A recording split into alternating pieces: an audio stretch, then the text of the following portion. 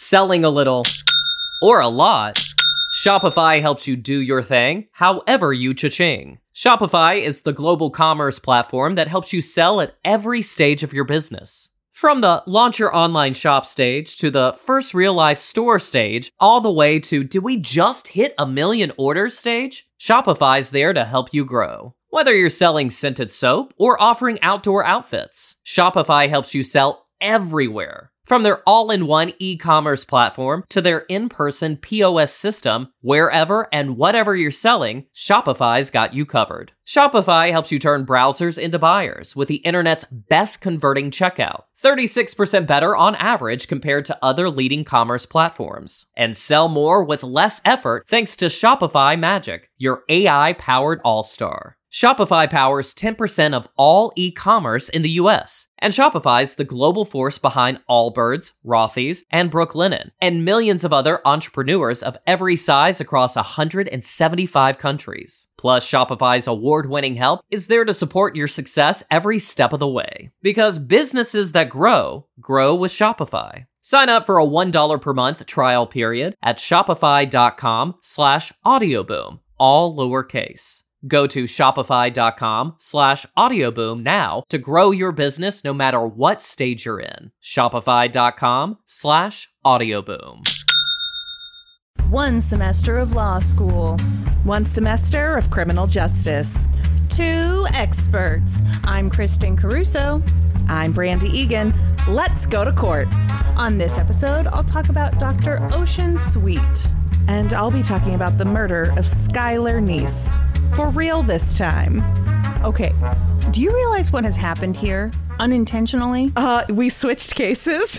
Yeah, we are both doing cases that the other one didn't have the nuts to do. That's exactly right. Yes, I claimed your case when we did our Black History Month episode. And then I was like, I can't handle it. I'm changing cases. What was it? Was it too uplifting? God, this is going to be a rough episode. Yeah. It's okay. It's not like the world is dark and sad right now. No, not at all. No, or that we're all just trapped in our own homes, in our own isolation booths. No end in sight. Okay, I have a bright, sunny story to tell you. Oh, good. Tell me. Okay. I know that laughing about this makes me not a good person, but in my defense, it was very funny. So, obviously, stay-at-home order is in place for Kansas City right now. And so, we're allowed to go outside for exercise. But that's kind of, aside from like essential stuff, that's kind of the one reason you can be outside. So, I'd been thinking about getting on my bike some. I don't know. I haven't been on a bike in many years. But anyway, I was out for a run the other day. My sister and I met up for a social distance run together. Uh-huh. And we were running down the street. And there was it looked like a couple on bikes heading in our direction on that same sidewalk. The guy looked super comfortable on his bike. Looked like, this was something he does regularly. Uh-huh. And the woman, not so much. Little wobbly. So, we're both heading at each other. And the guy obviously pops down off of the sidewalk and down onto the street so that we have the full sidewalk. Very nice. Okay. And again, since he is a normal bike rider, it looks like, he does the thing you do when you ride bikes regularly. When you pop down off the sidewalk, down off the curb, you don't keep your crotch pressed firmly against the seat. Uh-huh. You lift up. Yeah. Okay, so he does that. And the woman behind him is kind of like, you can tell she's got this look on her face like, oh, biscuits, what am I doing? Because now she has to attempt the same maneuver, but it was clear she did not study for it. So she gets down off that curb, keeps herself pressed against the seat, so she bangs her vagina something fierce. No. And the sound she made, it was like thunk thunk, and then she goes, oof. Oh no. I'm sorry. Kyla called it the cooter collision. It was. I mean, so, you know, the thing about seeing someone bruise their vagina is like, you've got to act like you didn't see it happen. So, you know, we witnessed it, waited for her to pedal off, and then we about died laughing. It was Poor something lady. Okay. And her cooter collision. Maybe this is a test of whether you're a good person, because like Kylo's husband Jay said the same thing. Like, man, I'm surprised you don't have more empathy. But like DP, my dad, cracked up. I cracked up. Norm cracked up. You know, and here you are, just horrified. I feel bad for her. Well, yeah. I mean, we all feel bad for her, but I mean. I think it's because I would be her for sure. Like, listen, we're all her in some respects. At some point in our day, we are her. But like, man, there's just so little to laugh about. And man, when I saw that lady smack her own cooter, I was just, it was too much. oh no, poor lady. And her poor bruised cooter. Should I have saved this story for someone else? Someone with a little less sympathy? Nah, I enjoyed it. Okay. I did enjoy it. And this is Thank you for hey, you sharing know it what? with me. You know what? I actually didn't find any of it funny. It's just that this is a PSA for all of us who are getting on our bikes now. Now we know, like, when you're going to get down off a curb, like, you got to lift your ass up so you don't bang yourself in your swimsuit parts. Even when I was like an avid bike rider, I wouldn't ride off the curb like that. I would have to like slow down and then like walk it off the curb. See, I never learned that crotch lift technique. With all the years that we rode bikes together, you never did the crotch lift? No, apparently not. Nobody ever Wow. taught it to me. Thanks, Kristen. Some friend you are. Well, I mean, I demonstrated it many times, I can tell you that. Where were your eyes, I ask you? Not on your crotch as they should be. That was your mistake right there. But yeah, so that the lady, she slowed down tremendously. But that's the thing. Slowing down, I think, makes no real difference. Either way, you're still it probably makes the banging impact yourself. worse. Yeah. Yeah. Again, not funny at all. It's just a PSA. Just a PSA.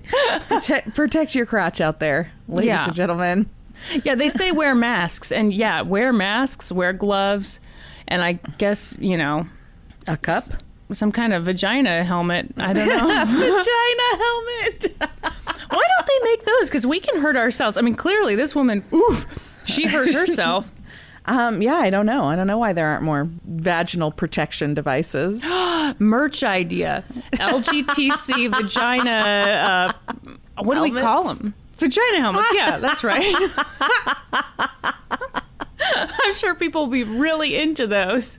So, I played softball for years, and I had like these special shorts that I wore under my like softball uniform they're called sliders, and they have like pads in like the thumbs and thighs to protect you for when you slide. And they also had this big foam pad that protects your tailbone. So yeah, you probably just need an additional pad in the front to protect your vagina. Was there no pad in the front? No. Okay, that was clearly designed by a dude. Well, they don't have a dick and balls, so it must just be like... I mean, do they think we're like Ken dolls down there? Just like... just a big smooth area.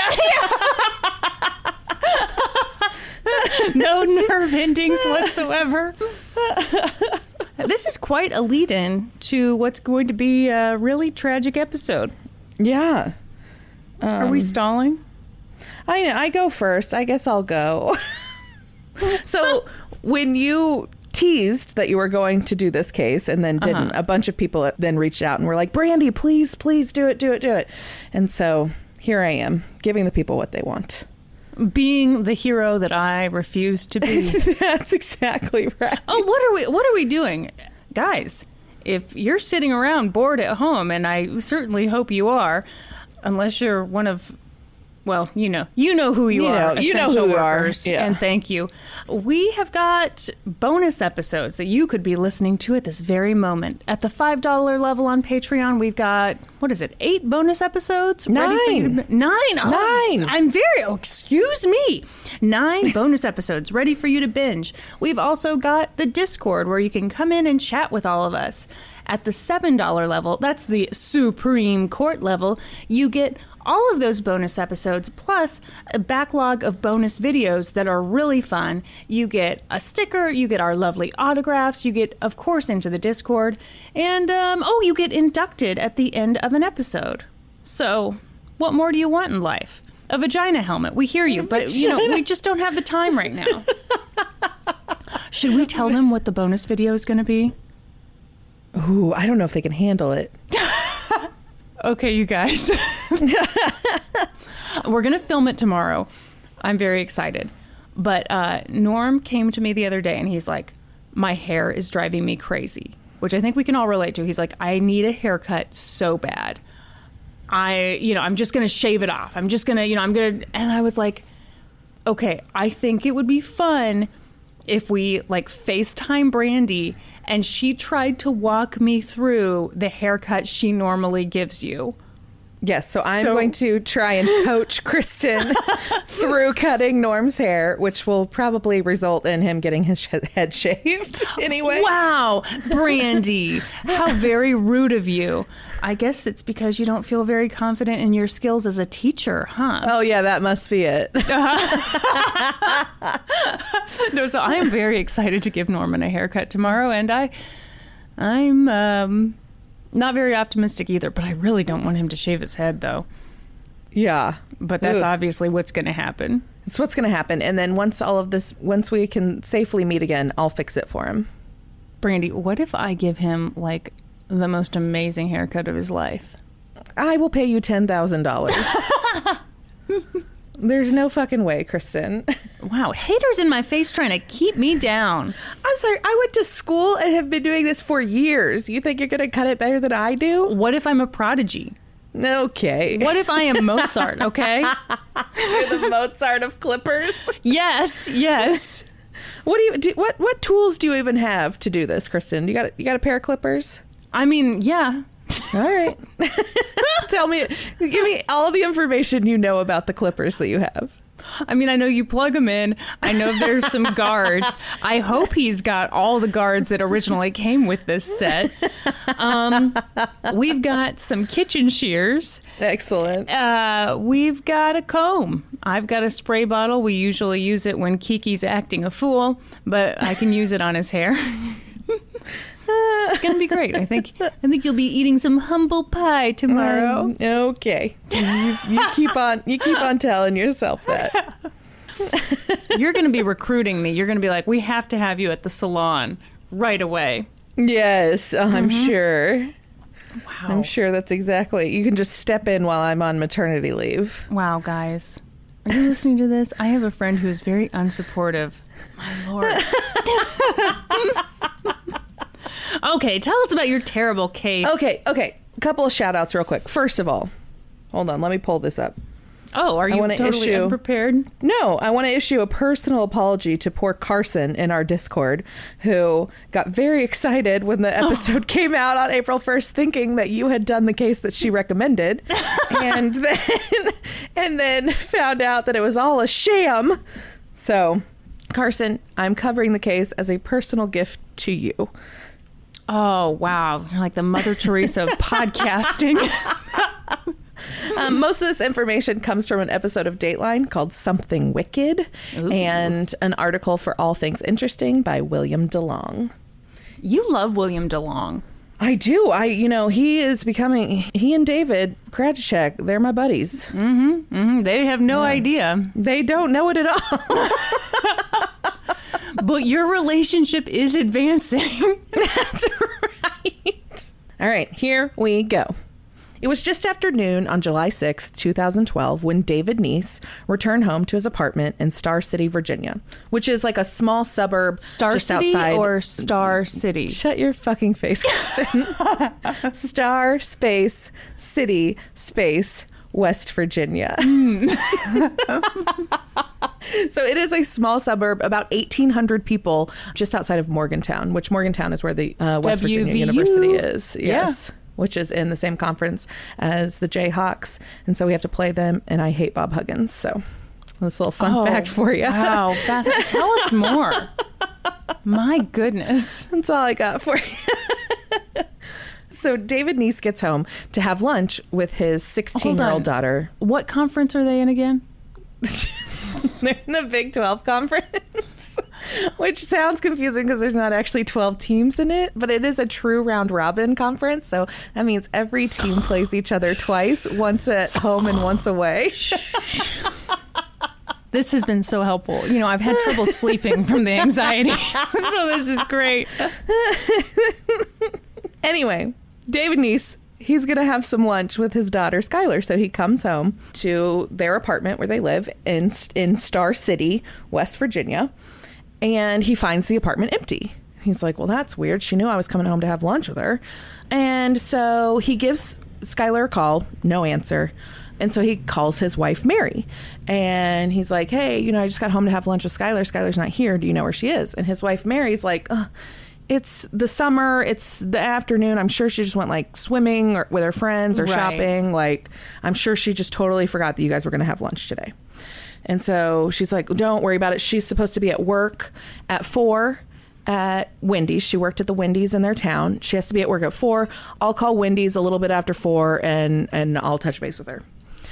At some point, like, David wasn't necessarily satisfied with Mary's take on it, and so he did try calling her friends. Skylar had 2 really close friends. The 3 of them called themselves the 3 Musketeers. They were Sheila Eddy and Rachel Schoaf. So he does call Sheila. Sheila was very close with the Neese family. She, like, came over all the time, was always at their house, would just, like, come in without knocking on the door. Like, that's just the relationship they had. Like, right. It was just like a second family for her, and she was like another daughter for them. Like, it was just the way that relationship worked. They were not as close with Rachel Schoaf. Rachel came from a more conservative family, pretty religious family. And Rachel was very close friends with Skylar and Sheila both. She just had like a little bit of a different relationship with Skylar's parents. Okay. So David calls both of them and doesn't really get a straight answer about if they've seen her or what. And so he's like looks around the apartment a little bit, and he discovers that Skylar's window, like the screen on the outside of her window, is off, and there is a bench pushed up against her window. Looks like so that somebody could either climb up on the bench and then in the window, or climb out of the window and down onto the bench, whatever. Yeah. And so he's alarmed by this. And so he talks to Mary again at some point, and he keeps calling Skylar throughout the rest of the afternoon, and he's getting no response. At one point, he leaves her a message that, like, hey, you're in big trouble. Give me a call back. Like, I need to know where you are. Yeah. But Mary's just trying to keep David calm. She's like, it's fine. It's fine. I'll call Wendy's. She never misses work. Like, we'll get in contact with her. Stop worrying. And so Mary had plans to call. She wanted to call Wendy's at like 10 after 4, give Skylar a chance to clock in. She was supposed to report for her shift at 4 o'clock. Only David and Mary never got the chance to call Wendy's because Wendy's called them first. Really? They called them because Skylar never showed up for work, and she had never missed a single shift. She loved her job. She loved her coworkers. It was not like her at all. And so they called her, and they're like, hey, is Skylar coming to work today? We tried to call her, didn't get an answer, so we just wanted to reach out to you guys. Yeah. And this was when David and Mary were like, okay, panicked. Shit, something is for sure up here. So they call the police. David calls the police and reports Skylar missing. Says, hey, my daughter, she came home from work last night at like 10, went to bed, haven't seen her since, and we haven't been able to get in contact with her. And her job just called and said that she didn't show up for work. We need to report her missing. And they're like, okay, so she's a 16-year-old girl, and you think it sounds like she might have run away. There's not a lot we can do. Oh, that's helpful. It's super helpful. Exactly. But David and Mary are like, she wouldn't have run away. Like, that's not in her character at all. So Skylar's best friend, Sheila, comes over and is helping David and Mary. They're going to start like canvassing the neighborhood, looking for her. And at some point during that, Sheila comes clean to the Neeses. She says, okay, I have to tell you something. We did sneak out last night. And they're like, okay, what? Mm-hmm. And so Sheila tells them that night she and Rachel had come and got Skylar somewhere around 11 o'clock. She'd snuck out her window and they'd picked her up and they've just driven around kind of joyriding, and that they'd brought her back right around midnight. But that Skylar had insisted that they drop her off at the end of the street so that she could walk back to the apartment and not make any noise so that her parents wouldn't hear her coming back in. She didn't want her parents to hear the car pulling up or whatever. Yeah. And so this is new information. And so David calls the police again and is like, okay, so now we know that she snuck out last night, but they said that they brought her back at midnight and dropped her off, but they didn't wait around to see her come back into the apartment. Like, somebody must have abducted her during that time. Right. And so, again, this is not received any better by the police. They're like, okay, so you have proof that she snuck out last night. Yeah, this is not a missing person. This is a runaway. No, dude, come on. Yeah. And so the Neeses are left at this point to pretty much just start a search on their own. And what so they do. Hell? Yeah. And it isn't until the next day, 2 days later, something like that, that the police start taking this like very seriously, that this is more than just a runaway good of situation. Them to show up to the party. Yeah. Okay. At some point, as the police realize, okay, this is maybe not our typical runaway situation, they look into Skylar's activity, like on her phone and in her bank account, and they assess her room for her personal belongings. And the things that they find are very alarming. First of all, since she has gone missing, her phone has not been used at all. Her card has not been used at all. And she left behind her glasses or contacts, whichever she wore, her toothbrush, and her phone charger. Things that a teenager would never leave behind were they planning to take off. Yeah. But there's no sign of Skylar. This news story of this missing girl really takes over the town. Everybody kind of gets behind the Neese family, and Sheila and Rachel are there for Skylar's parents the whole time. They're right by their side, helping them with searches and getting the word out and all of that. But the investigation kind of moves forward, but there's nothing to go on. Yeah. Nobody knows what happened to Skylar. Maybe they should have started the investigation sooner. Yeah, maybe. So they do obviously start talking to Rachel and Sheila first. Those are Skylar's two closest friends. They were with her that night. They were likely the last people that saw her. And so they interrogate them, and they actually, over the course of the investigation, interrogate them multiple times, to the point that Skylar's dad gets really upset about it. He goes and talks to the police, and he's like, you guys are wasting your time. You are focusing on these girls who are Skylar's best friends. You just keep asking them questions. Like, you need to look elsewhere. It's not these girls, and you're harassing them. And he's just defending them left and right. Like, please look somewhere else. You're wasting time here. And rumors kind of start to float around town and through the high school. Like, these girls are sophomores in high school, or were going into their junior year, I believe. Yeah. And so there's all kinds of rumors about what happened to Skylar. The big rumor that kind of takes off, that the police start actually looking into, is that there had been some big house party in a neighboring town that night, and that Skylar had been there, and that she'd overdosed on heroin, and that the people at the party had freaked out and hidden her body. And so police start questioning a bunch of people about that. Yeah. Eventually, there's found to be nothing to that. They can't find any proof that a party actually happened, or that anybody actually saw Skylar there. It's just like, oh yeah, well, my friend of a friend was there and saw it happen. Like, that's, your typical rumor thing. So that turns out to be nothing. At some point, they find some security camera footage from the apartment complex.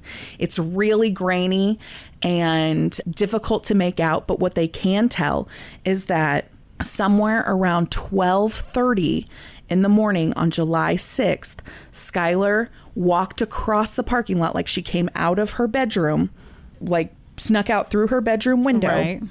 walked across the parking lot and got into some kind of 4-door sedan. It was very difficult to make out. There was nothing like notable about it, but this did not match with the timeline that Sheila and Rachel had given. And so Mary, when she sees this, she's like, okay, here's the answer. She snuck out with her friends that night, went for a joyride. This was something they had done before. They'd gotten in trouble for this before. Okay. They'd actually gotten stopped once when they were out, like driving around smoking pot. They got stopped for being out after curfew. And so like the town had a curfew. And so they got in trouble. But it was just like the parents all just wrote it off. Yeah, the town had a curfew for... Wow. It's kind of common. Like a lot of places have it. Plaza has a curfew. The Legends has a curfew here in our area. If you're under 18, you can't be at those places after it's either 9 or 10. So yeah, so similar thing. They were minors out after curfew. And so they'd gotten in trouble. And the parents had kind of just written it off as like usual teenage shenanigans, like nothing crazy. Nobody got in any serious trouble. And so Mary, when she finds this out, she's like, okay, so... They went out and did their joyriding thing again. They dropped her off at midnight. She came back in the house, and then somebody else came and she snuck out again at 12:30. To her, that was the explanation for what they saw on that security footage. The police, though, are still focusing on Rachel and Sheila. There's something about their behavior that is alarming to them. Sheila hasn't really done much. Like, she's still very active on social media, just as she was before. But Rachel has kind of seemed to withdraw a little bit. She's kind of keeping to herself a little bit more. The two of them still remain close, but they kind of self-isolate. They kind of pull away from the rest of the kids at school, like when the school year starts back up and whatever. And so the police think that there's something to that. Like, maybe they know more than they're letting on. And so they start looking into the story that they told. They try to piece together more of that security footage. So they know there's security footage at the apartment complex, and they try and follow that same security footage through town, like see if they can pick that same car up on any other security cameras. Yeah. The reason the police were starting to question Sheila and Rachel's stories is that every time they sat them down to interrogate them or ask them more or ask for further details, their story was exactly the same. And now typically that's what you want. You want somebody to be telling the same story. You know, that's how you know they're telling the truth, because they're telling the same story every time. But did it sound like the same story word for word? Exactly. Yeah, okay. The exception to that is when you've got two separate people telling the exact same story verbatim. When they're using the exact same words to tell the exact same story, that's when red flags go up. And they're like, this is a practiced story. This is rehearsed. They know more than they are letting on. And so we're like almost 6 months into this investigation by now. And we still have no idea where Skylar is. And while the police have started suspecting that Rachel and Sheila know more than they're letting on, they don't have any proof of that. Right. And at first, they don't let Skylar's parents in on that information. But at some point, Skylar's parents come to the same conclusion, that Sheila knows more than she is telling them, and that they have been holding her close to them this entire time, and they've been protecting her from the police and telling the police, like, you're looking into the wrong person.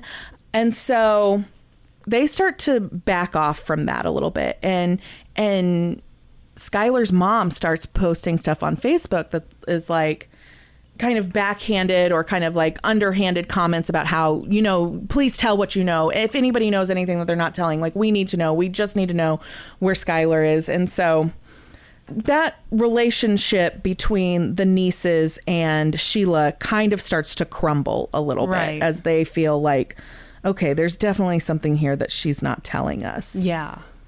In the meantime, as I mentioned, Rachel is kind of starting to pull away a little bit from social stuff. She seems to be going through some kind of crisis, and lots of people notice. People at school notice, her parents notice, and it all kind of comes to a head one day with a 911 call. On December 28th, so we're talking like almost 6 months after Skylar went missing, December 28th, 2012, Rachel Schoaf's mom calls 911, and she is like frantic. There's all of this screaming going on in the background, and the 911 call, there's a recording of it on this Dateline episode, but in the 911 call, she says, "I have an issue with my 16-year-old daughter. I can't control her anymore. She's hitting us. She's screaming. She's running around the neighborhood." And in the background, like during this whole call, Rachel is just like screaming and crying uncontrollably. And she's saying, no, give me the phone. No, don't call. And then her mother, who's on the phone with 911, she's like, "Please hurry. My husband is trying to contain her right now. Please just send an officer. We don't know what to do anymore." Yeah.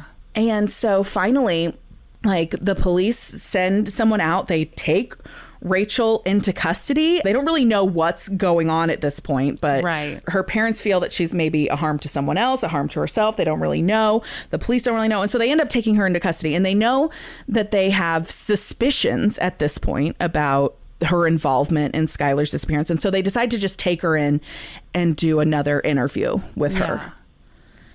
And almost immediately when she's taken in for an interview, she breaks down, and Rachel says to investigators, "We stabbed her." Ugh. And they're like, "What? What?" And so at this point, what the police did know was that the car that had been caught on that security footage had belonged to Sheila Eddy.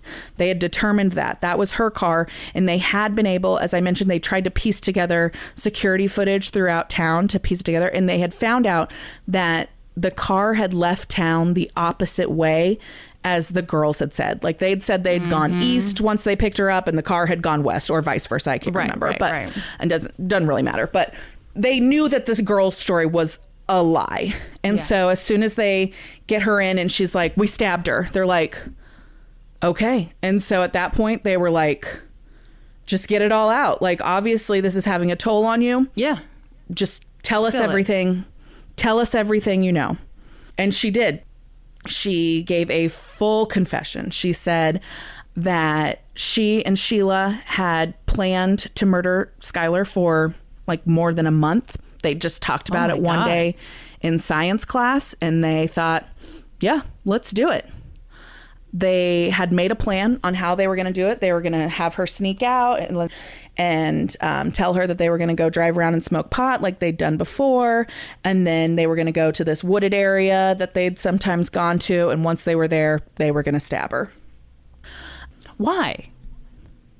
That is a great question, Kristen. Thank you. Why? Amazing.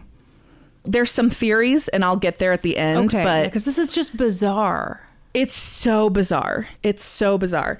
To this day, I mean, there's only speculation. Nobody really knows why. When Rachel specifically in this interrogation was asked why, her only answer was, "We didn't like her anymore." Oh my God. Yeah. Specifically, this night was picked because Rachel Schoaf was supposed to be going to Catholic church camp, and she was going to leave in a couple days. And so they just wanted to get it done before she went to church camp. Wow. Yeah.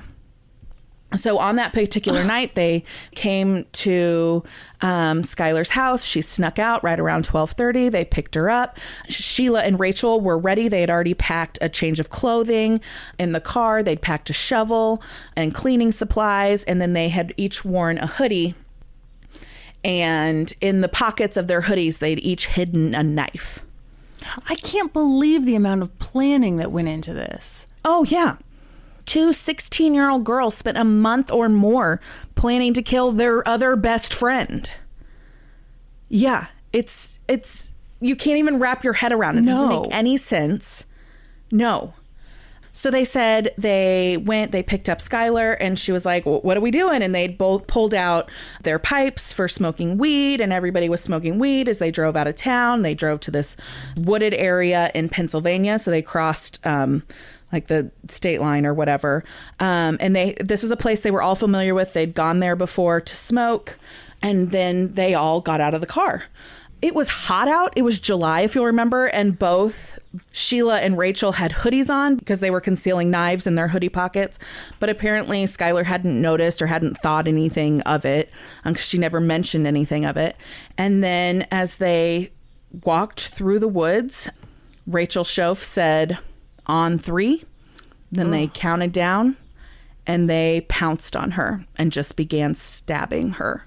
She was stabbed repeatedly. There's varying numbers. Some reports say upwards of 50 times. She was stabbed a lot. Yeah. At one point, Rachel recounted that she had started to like crawl away or run away. And so they'd knocked her down, stabbed her in the knee so that she was immobilized. Wow. Oh, God. Authorities asked Rachel what Skylar was saying during all of this, what her reaction was. And she said that she just kept saying why over and over again, and that her last word was why. Yeah. Following the brutal murder of Skylar, the girls had planned to bury her, dig a hole in that wooded area, but they got the shovel out and they found that the ground was too rocky. They couldn't dig. And so they ended up like putting her kind of up against a tree and then putting dirt and rocks and twigs on top of her body. And then leaving, they changed their clothes right there at the spot, right where they were, and then they disposed of their clothes and on their way back to town. Police were able to follow what she said as far as where they went. I think they actually had Rachel take them to the woods. Yeah. Like a couple days after this confession came out, and identify where they had left her. And they were able to recover some remains. Obviously, she was left out in the open, so she had been subjected to animals and the elements. Yeah. And so there wasn't a ton left, but they were able to identify what was left as Skylar's remains. Good grief. Initially, this is crazy to me. Initially, Rachel was not arrested after giving this confession. Why? Police and the FBI was involved at this point as well. This had become a very large investigation. They weren't sure if they could believe it because the girls had told multiple lies at this point. And so they needed more concrete evidence before they were willing to arrest Rachel because it would tip Sheila off. And they were afraid of how, at this point, they didn't have enough to also implicate her outside of Rachel's confession. Yeah. And even when Rachel took them to that wooded area, it took them some time to find the body. Yeah. I think a week, 2 weeks, something like that, to actually find the remains based on where she took them and what she showed them, just because of the condition that they were in. Yeah. So in the meantime, they asked Rachel to work with them to try and get Sheila to give them a confession as well. And she did. She set up a couple of like hangouts with Sheila where they had like her secretly wear either like a wire, or actually she had like a video recording device at some point as well. And she would try to bring it up, but she never got Sheila to confess to anything on tape during these times. Once they were able to find the body and positively ID the remains, I believe that happened in March, then they officially were able to arrest Rachel Schoaf, and they prepared to charge her with first-degree murder. At that time, once the remains were identified, they were actually able to seize Sheila Eddy's car, and they found blood in the trunk of it, and they were able to match that to Skylar's DNA. And at that point, they took her into custody. She was arrested while she was leaving Cracker Barrel on May 1st, 2013. Well, that should be a crime, too. Leaving Cracker Barrel? I'm just not a big fan. Not a big fan of Cracker Barrel. I haven't had Cracker Barrel in years. I know. They It's do been have really a long good time. hash brown casserole. Really? Like cheesy potatoes. Yeah, like cheesy hash brown potatoes. So good. Okay. My mom has like a copycat recipe and she makes it like when we do like brunch or whatever. It's very good. Oh. Okay. Okay. But I haven't been in a Cracker Barrel in a very long time. You know, my mom and I used to go all the time. Like, that was our special place in elementary school. She'd take me and we'd go. And it was always so much fun because they always had like the little store attached. But it seems like in recent years, they get all these racism stuff. I don't know. Oh, really? Yeah. Haven't you heard some of the lawsuits No. against Cracker Barrel? No, I haven't, obviously. Hang on. Cracker Barrel racist.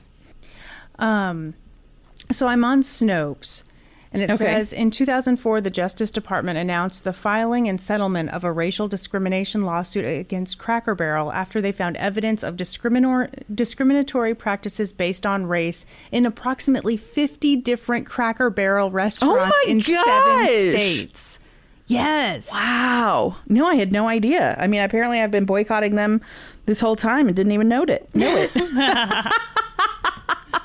Way to be a good person, Brandy. Anyway, back to this case. Right. Okay, back to this case. Anyway, so the prosecution had already made a deal with Rachel Schoaf because she had agreed to work with them.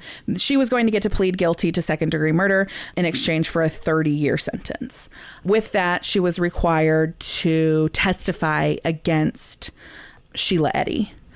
That wouldn't end up needing to happen, though. Initially, Sheila's defense pled not guilty and she was charged with first-degree murder, and she was kind of sold as like the ringleader of the plan and all of that.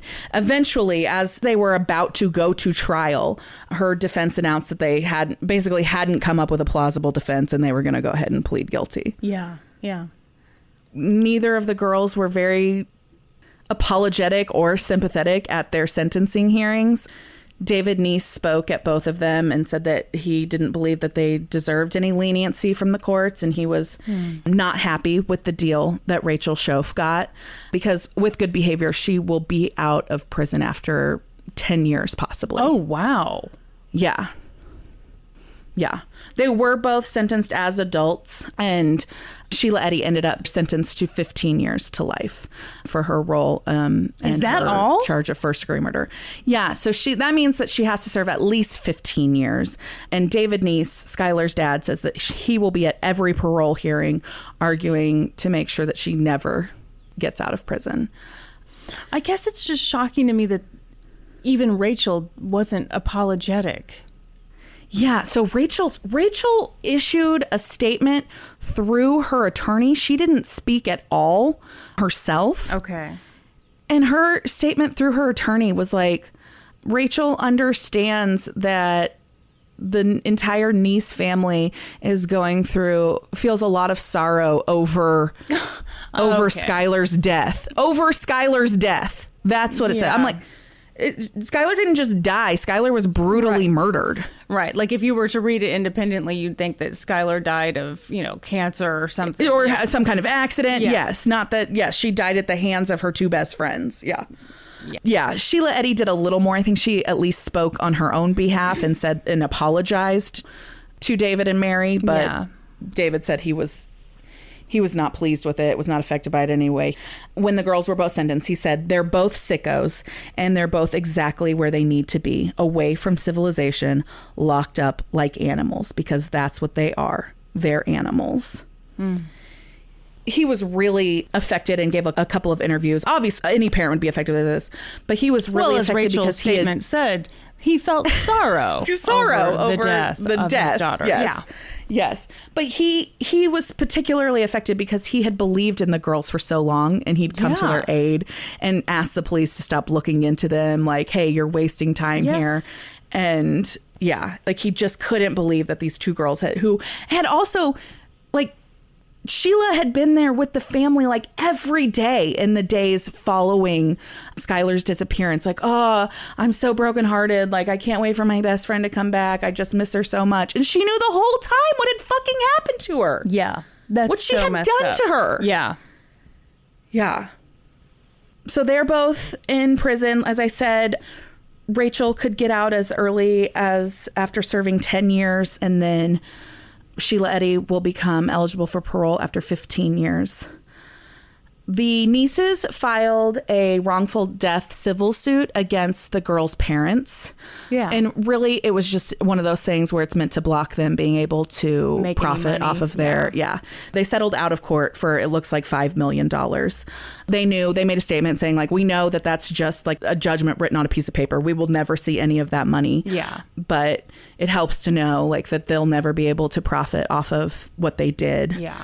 Following Skylar's death, the Neese family worked to pass Skylar's Law, which is a law in West Virginia that requires that the state will issue an Amber Alert for all missing children, even those that the state doesn't believe were kidnapped.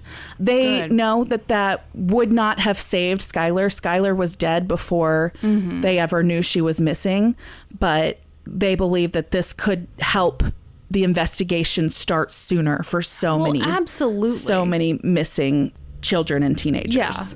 Yeah. The fact that their investigation got started so late is just unforgivable. Yes.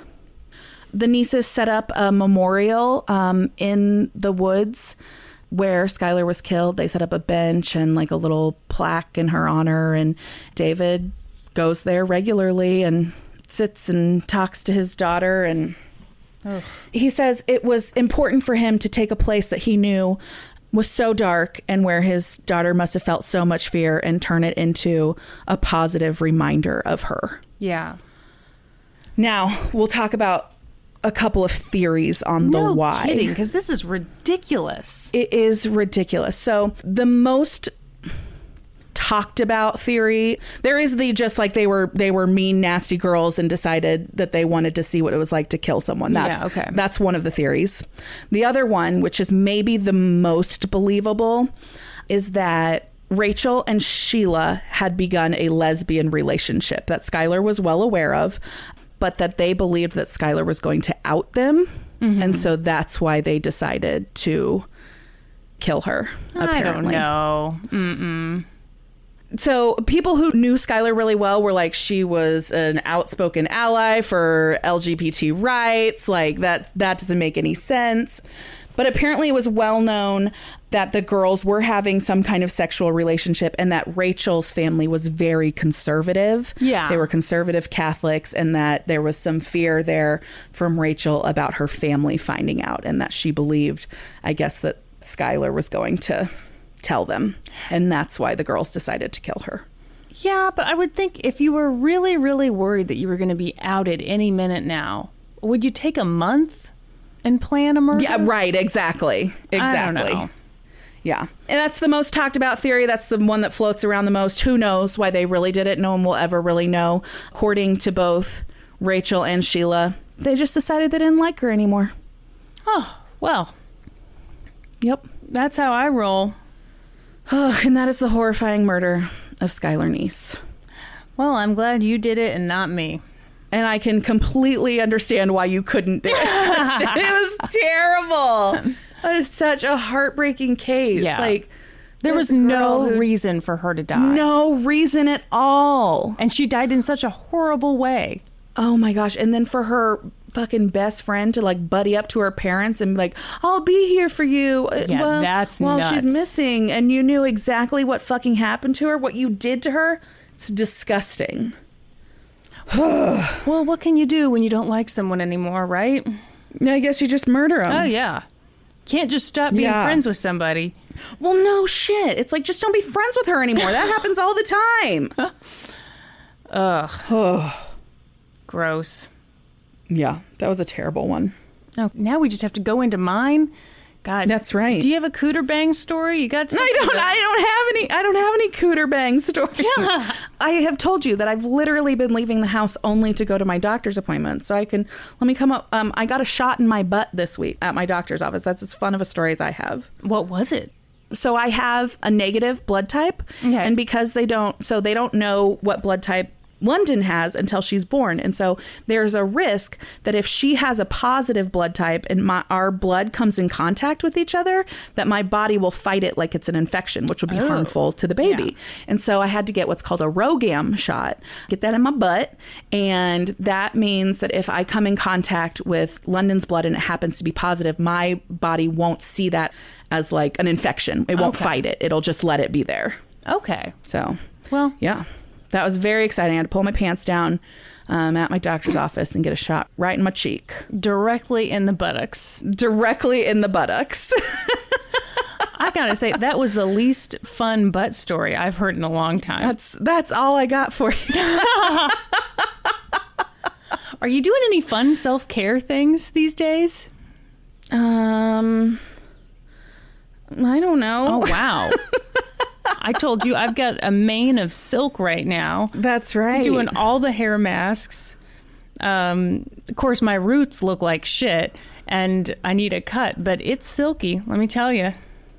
So I told you this the other day when we talked. So this past weekend, we put London's crib together. Oh, yeah. And which I was very excited about. My mom and Steve got us her crib as like our baby gift, and they brought it over before the like lockdowns went into effect. Yeah. And so this weekend it was just David and I, and so we put the crib together, and it's beautiful. It's like a beautiful black like metal crib. I love it, but once we put it together, this is so ridiculous.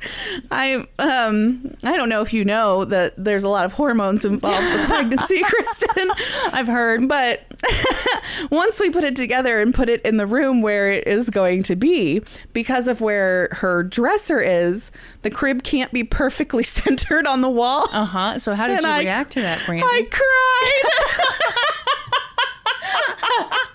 And poor David just looked at me like, okay, what should we do? What can we do? He's like, do you want to try this and this? And I was like, nothing else will work. It's fine. He's like, should we bulldoze the house down and we'll start from scratch?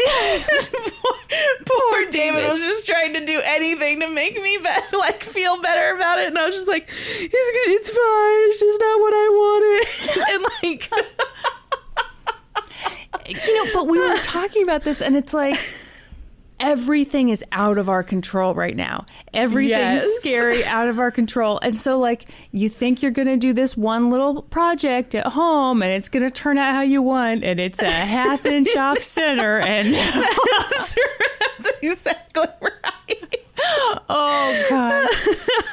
No, I have recovered from the heartbreak of the off-center crib. Only took a few days, but you're back on top. Right. Yeah, it's exactly right. No, I think anybody who's pregnant during these trying times will probably relate to that, right? I mean, looking back, it feels very ridiculous, but at the moment, I was just like, there's nothing worse could happen right now than this crib being off center. Okay, don't say that shit. You have no idea what will happen. Exactly. If you're shopping while working, eating, or even listening to this podcast, then you know and love the thrill of the hunt. But are you getting the thrill of the best deals? Rakuten shoppers do. They get the brands they love with the most savings and cash back. And you can get it too. Start getting cash back at your favorite stores like Bloomingdale's, Levi's, and Zappos. And even stack sales on top of cash back. It's easy to use and you get cash back through PayPal or check. The idea is simple. Stores pay Rakuten for sending them shoppers, and Rakuten shares the money with you as cash back. Download the free Rakuten app and never miss a deal. Or go to Rakuten.com to start getting the most bang for your buck. That's Rakuten. Selling a little or a lot, Shopify helps you do your thing, however you cha-ching. Shopify is the global commerce platform that helps you sell at every stage of your business. From the launch your online shop stage to the first real life store stage, all the way to did we just hit 1 million orders stage? Shopify's there to help you grow. Whether you're selling scented soap or offering outdoor outfits, Shopify helps you sell everywhere. From their all-in-one e-commerce platform to their in-person POS system, wherever and whatever you're selling, Shopify's got you covered. Shopify helps you turn browsers into buyers with the internet's best converting checkout, 36% better on average compared to other leading commerce platforms. And sell more with less effort thanks to Shopify Magic, your AI-powered all-star. Shopify powers 10% of all e-commerce in the US, and Shopify's the global force behind Allbirds, Rothy's, and Brooklinen, and millions of other entrepreneurs of every size across 175 countries. Plus, Shopify's award-winning help is there to support your success every step of the way. Because businesses that grow with Shopify. Sign up for a $1 per month trial period at shopify.com/audioboom, all lowercase. Go to shopify.com/audioboom now to grow your business no matter what stage you're in. Shopify.com/audioboom. Okay, we ready for this? Yeah. Take it away. Getting a drink of water. This is a long one, let me tell you. Oh, good. Actually, you know what? Let me pee first, because it is actually that long. All right, I'll be back. All right. Okay. You there, bro? I am here. All right. Here we go. Randy? I just have to tell you right off the bat that I'm really glad you're doing this case and not me, because when I was reading all about it, I pronounced his name very differently than you pronounced. How did you pronounce it? Ossian. Okay, I was pronouncing it in my head Ossian this whole time. And then like an hour before we were going to record, I was like, man, I better double check this. So I went on the YouTubes and there were like 4 different pronunciations that I heard, but most of them were basically ocean. Okay, I'm sure that's correct. As soon as you said that, I was like, oh. It's to the point, and I was so nervous about getting his name wrong, that I literally did a find and replace through this document, and I replaced Ossian, which is how it's like spelled and how I would how I want to pronounce it, and now it just says ocean all over this thing, because this guy, you guys will find out, this guy goes through enough shit. He doesn't also need me to mispronounce his name 47 times. Exactly. Okay, great. So, shout outs, of course, go to famoustrials.com. Love it. Professor Douglas O. Linder has once again killed it. He has a whole big write-up of this case. It was very helpful. Also, though, our boy Dougie O. Our boy Dougie O. And Wikipedia has a stellar entry on this, too. Also, encyclopedia.com was helpful. You know, the works. Wonderful. Also, old-timey disclaimer. Wonderful. Okay, here we go. Ocean Sweet was a highly intelligent, accomplished black man who had been through some unimaginable shit. He was born in Florida in 1895, and when he was 5 years old, he witnessed an event that would haunt him for the rest of his life. This is bad. Okay. I don't need to keep reminding people this is bad. Anyway, buckle up. Yeah, it's going to be bad the whole time. Oh, hold on. Let me buckle up real quick. Click. Okay, I'm ready. It was nighttime. He was about a mile from his family's farm when he came upon a lynching. Oh. He was how old? He was about 5 years old.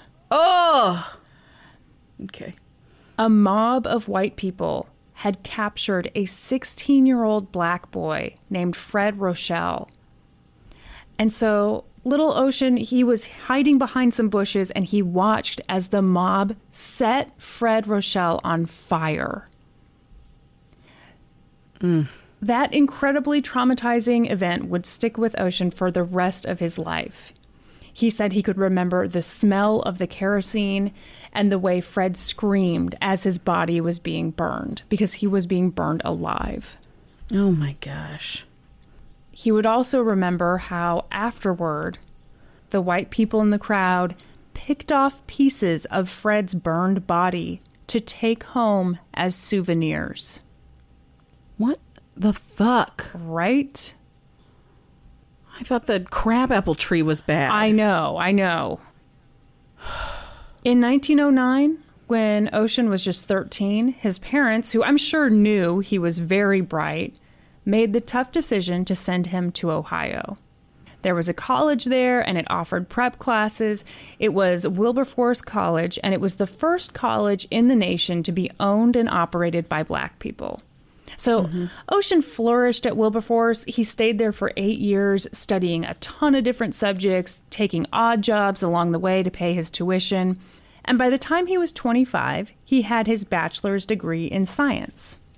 But he wasn't done with his education. After Wilberforce, he went to Howard University, where he began studying to become a doctor. And while he was at Howard, he experienced another terrifying event. It was the summer of 1919, which would become known as the Red Summer of 1919. This was a Why is it red? Yeah, you're about to find out.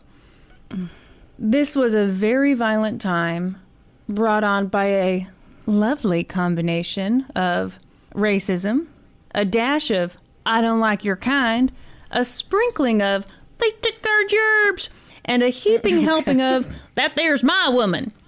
Oh, no. So, yeah, we got all these cooking in the pot, and in dozens of cities and towns across America, white supremacists attacked Black people, and hundreds of people died in these attacks. So in July of 1919, Washington, D.C. became the site of one of these attacks. There was a rumor that a white woman had been attacked by either a Black man or maybe a group of people, and all the white people were like, wait, is this even true? If it is, we should probably let the police figure it out. Just kidding. A mob of white people went into a mostly Black neighborhood and just started attacking people. It was absolute insanity. It was terrifying. In the early stages of the riot, Ossian was walking down the street when he saw a mob of white people force a streetcar to stop so that they could pull a random Black man off the streetcar and beat the shit out of him. Once again, Ossian had witnessed horrific, violent racism. He and his fraternity brothers at Howard stayed in their frat house for the remainder of the riots. They were terrified to leave. By the end of the riot, 3 days later, 150 people had been wounded, and 15 people were dead. Oh my gosh. But here's kind of a fun fact. Really? Okay, maybe fun's not quite the right word, but it's...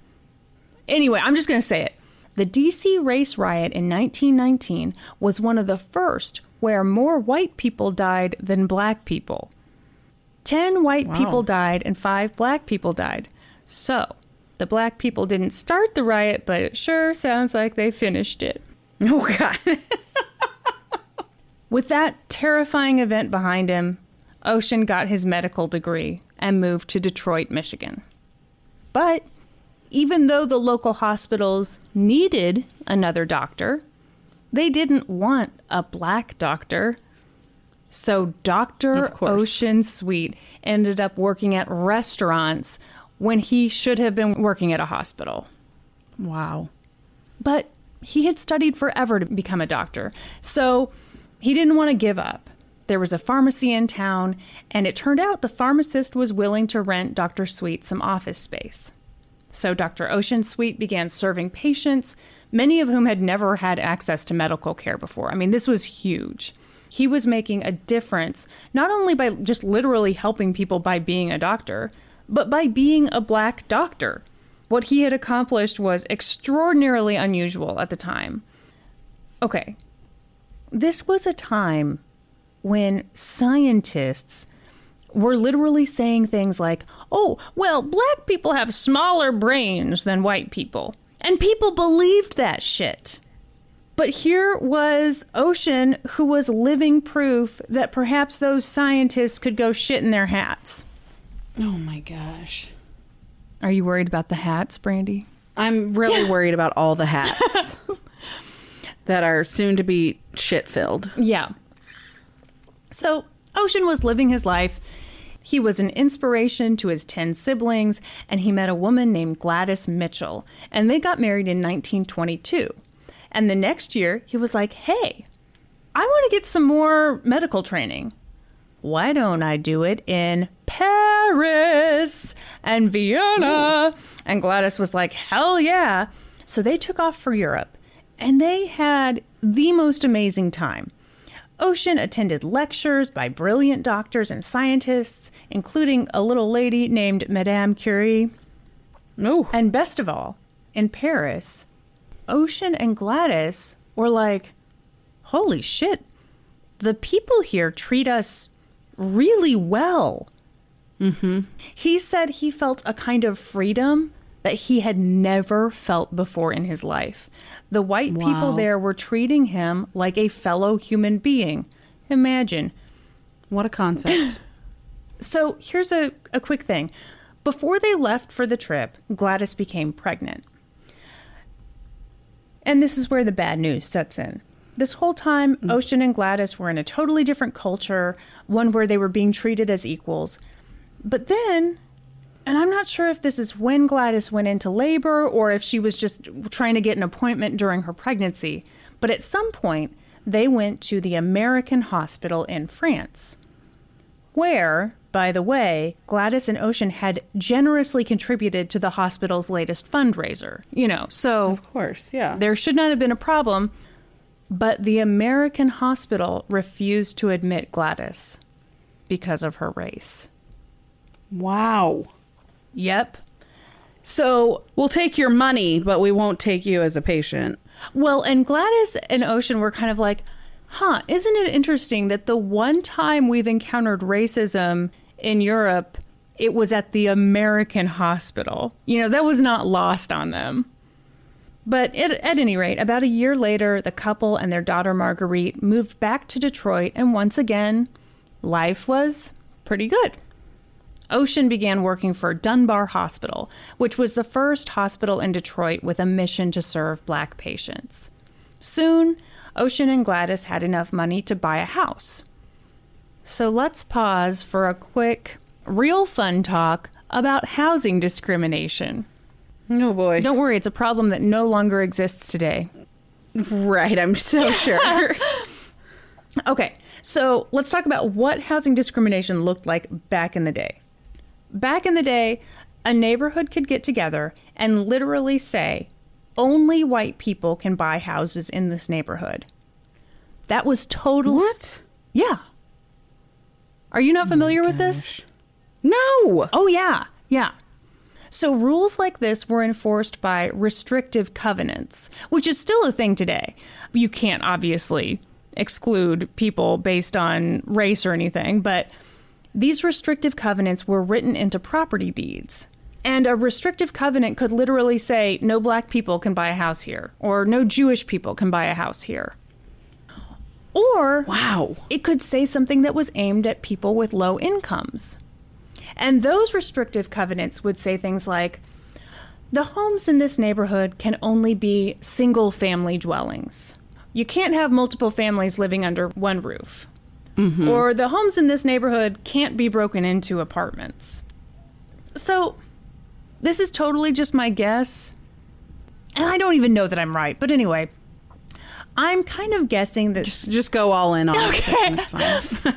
I'm guessing that these types of restrictive covenants, which were aimed at low-income people, were popular because it was, like, more polite than straight up saying people of color can't live here.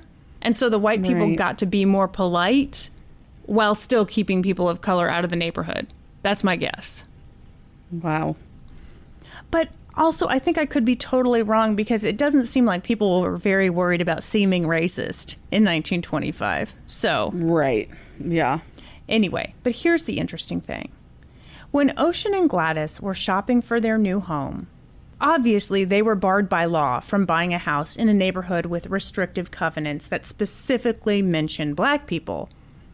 But they could buy a house in a neighborhood with restrictive covenants that were only technically aimed at poor people. Mm-hmm. Because Ossian and Gladys had money. They weren't poor. Yeah. But even then, it wasn't a simple process. They had a tough time finding a realtor who would work with them, and then they had an even tougher time finding a family who would sell them their home. Not to mention the fact that if you were a black family living in Detroit, buying a house at this point in time was scary as shit. So, a little background. From 1915 to 1925, the number of black people living in Detroit shot up exponentially. Detroit was having a huge manufacturing boom, and that brought people from all over the country in search of decent jobs. But in a segregated city, that created a problem.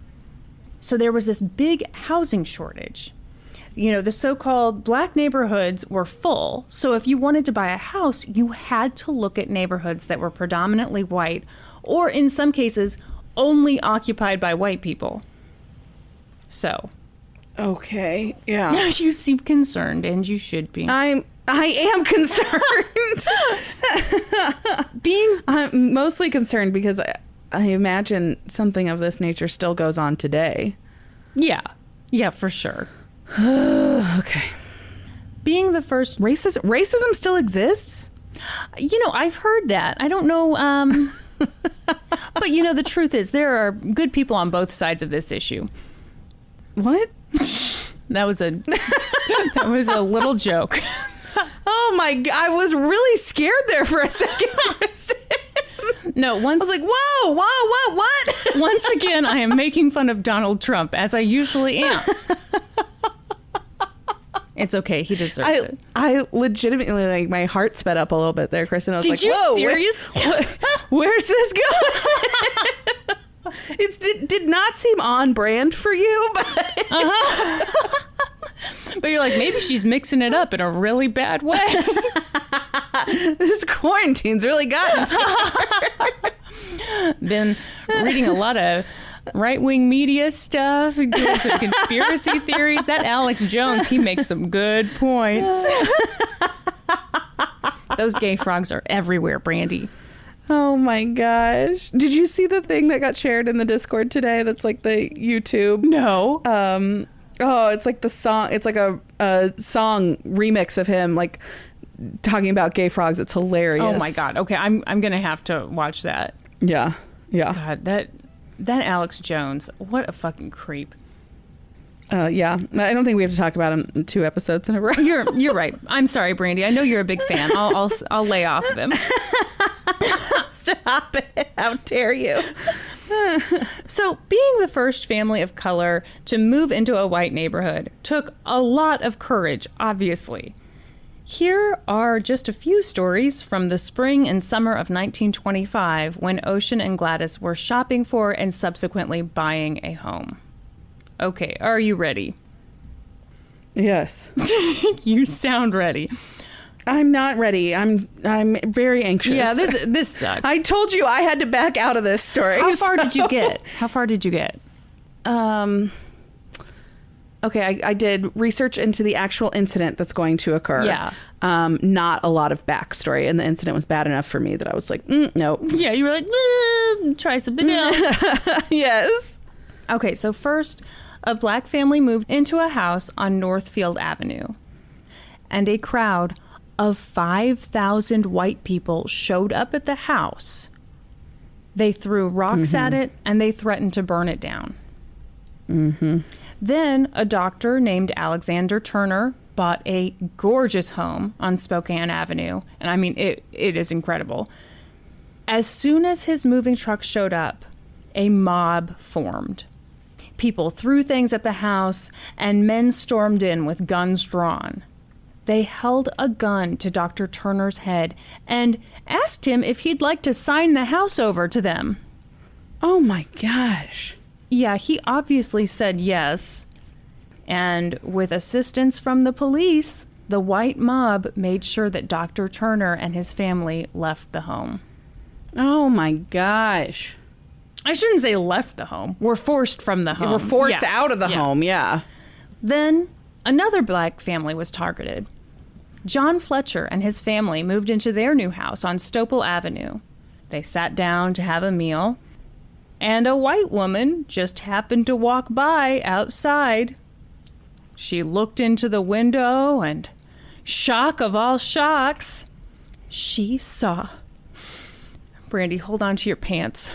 she saw Okay. a black family eating dinner. What? And she went fucking nuts. Oh my gosh. So she literally just starts shouting, and I'm obviously not going to use the N-word, but she's like, N-word, live here, and live here. So she's screaming, she's like, they didn't have phones, so you could call the police on a local barbecue, but 4,000 people showed up. They smashed every window in the Fletchers' new home. They threatened to lynch the family. Oh my gosh. But with his family's lives on the line, John Fletcher fought back. He grabbed a gun and he fired into the crowd. The bullet hit a white teenager in the leg. He and 4 other people in his home were arrested, but the charges were dropped. You're not going to believe it, but this did not go over super well. I bet it didn't.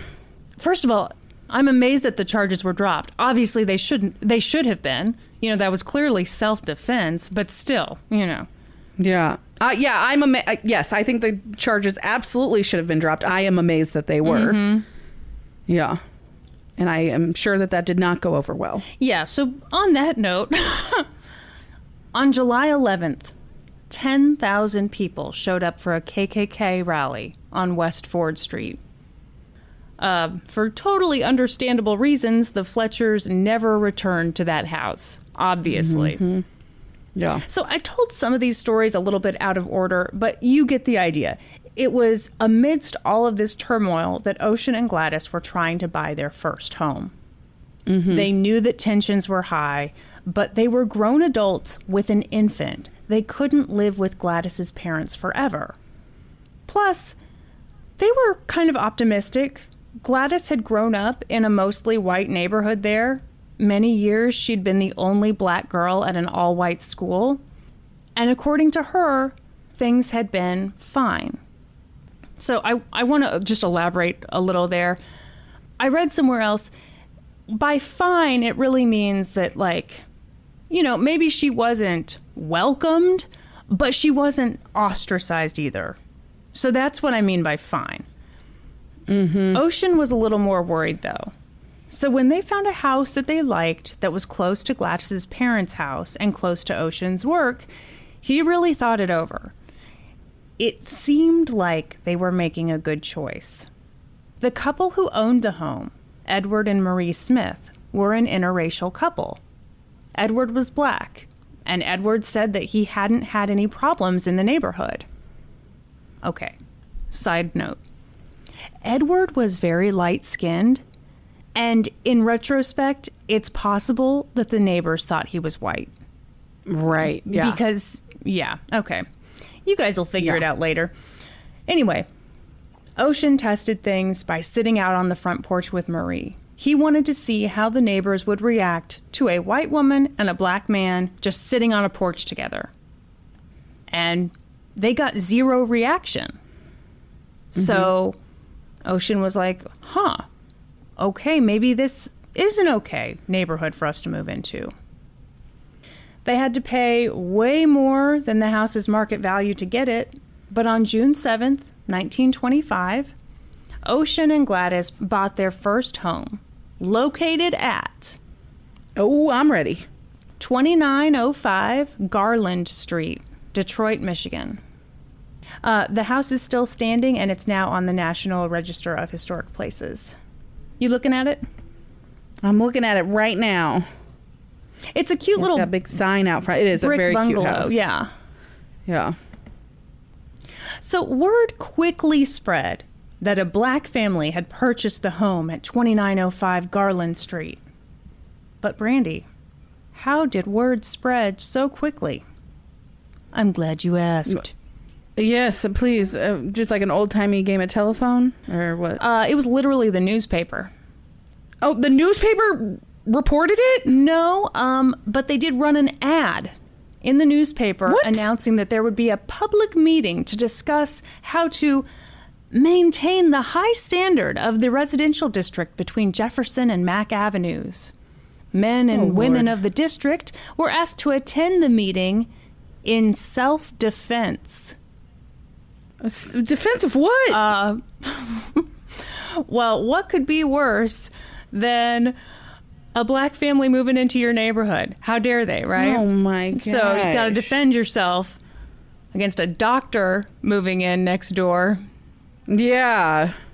700 white people showed up to discuss the black family that was moving into 2905 Garland Avenue.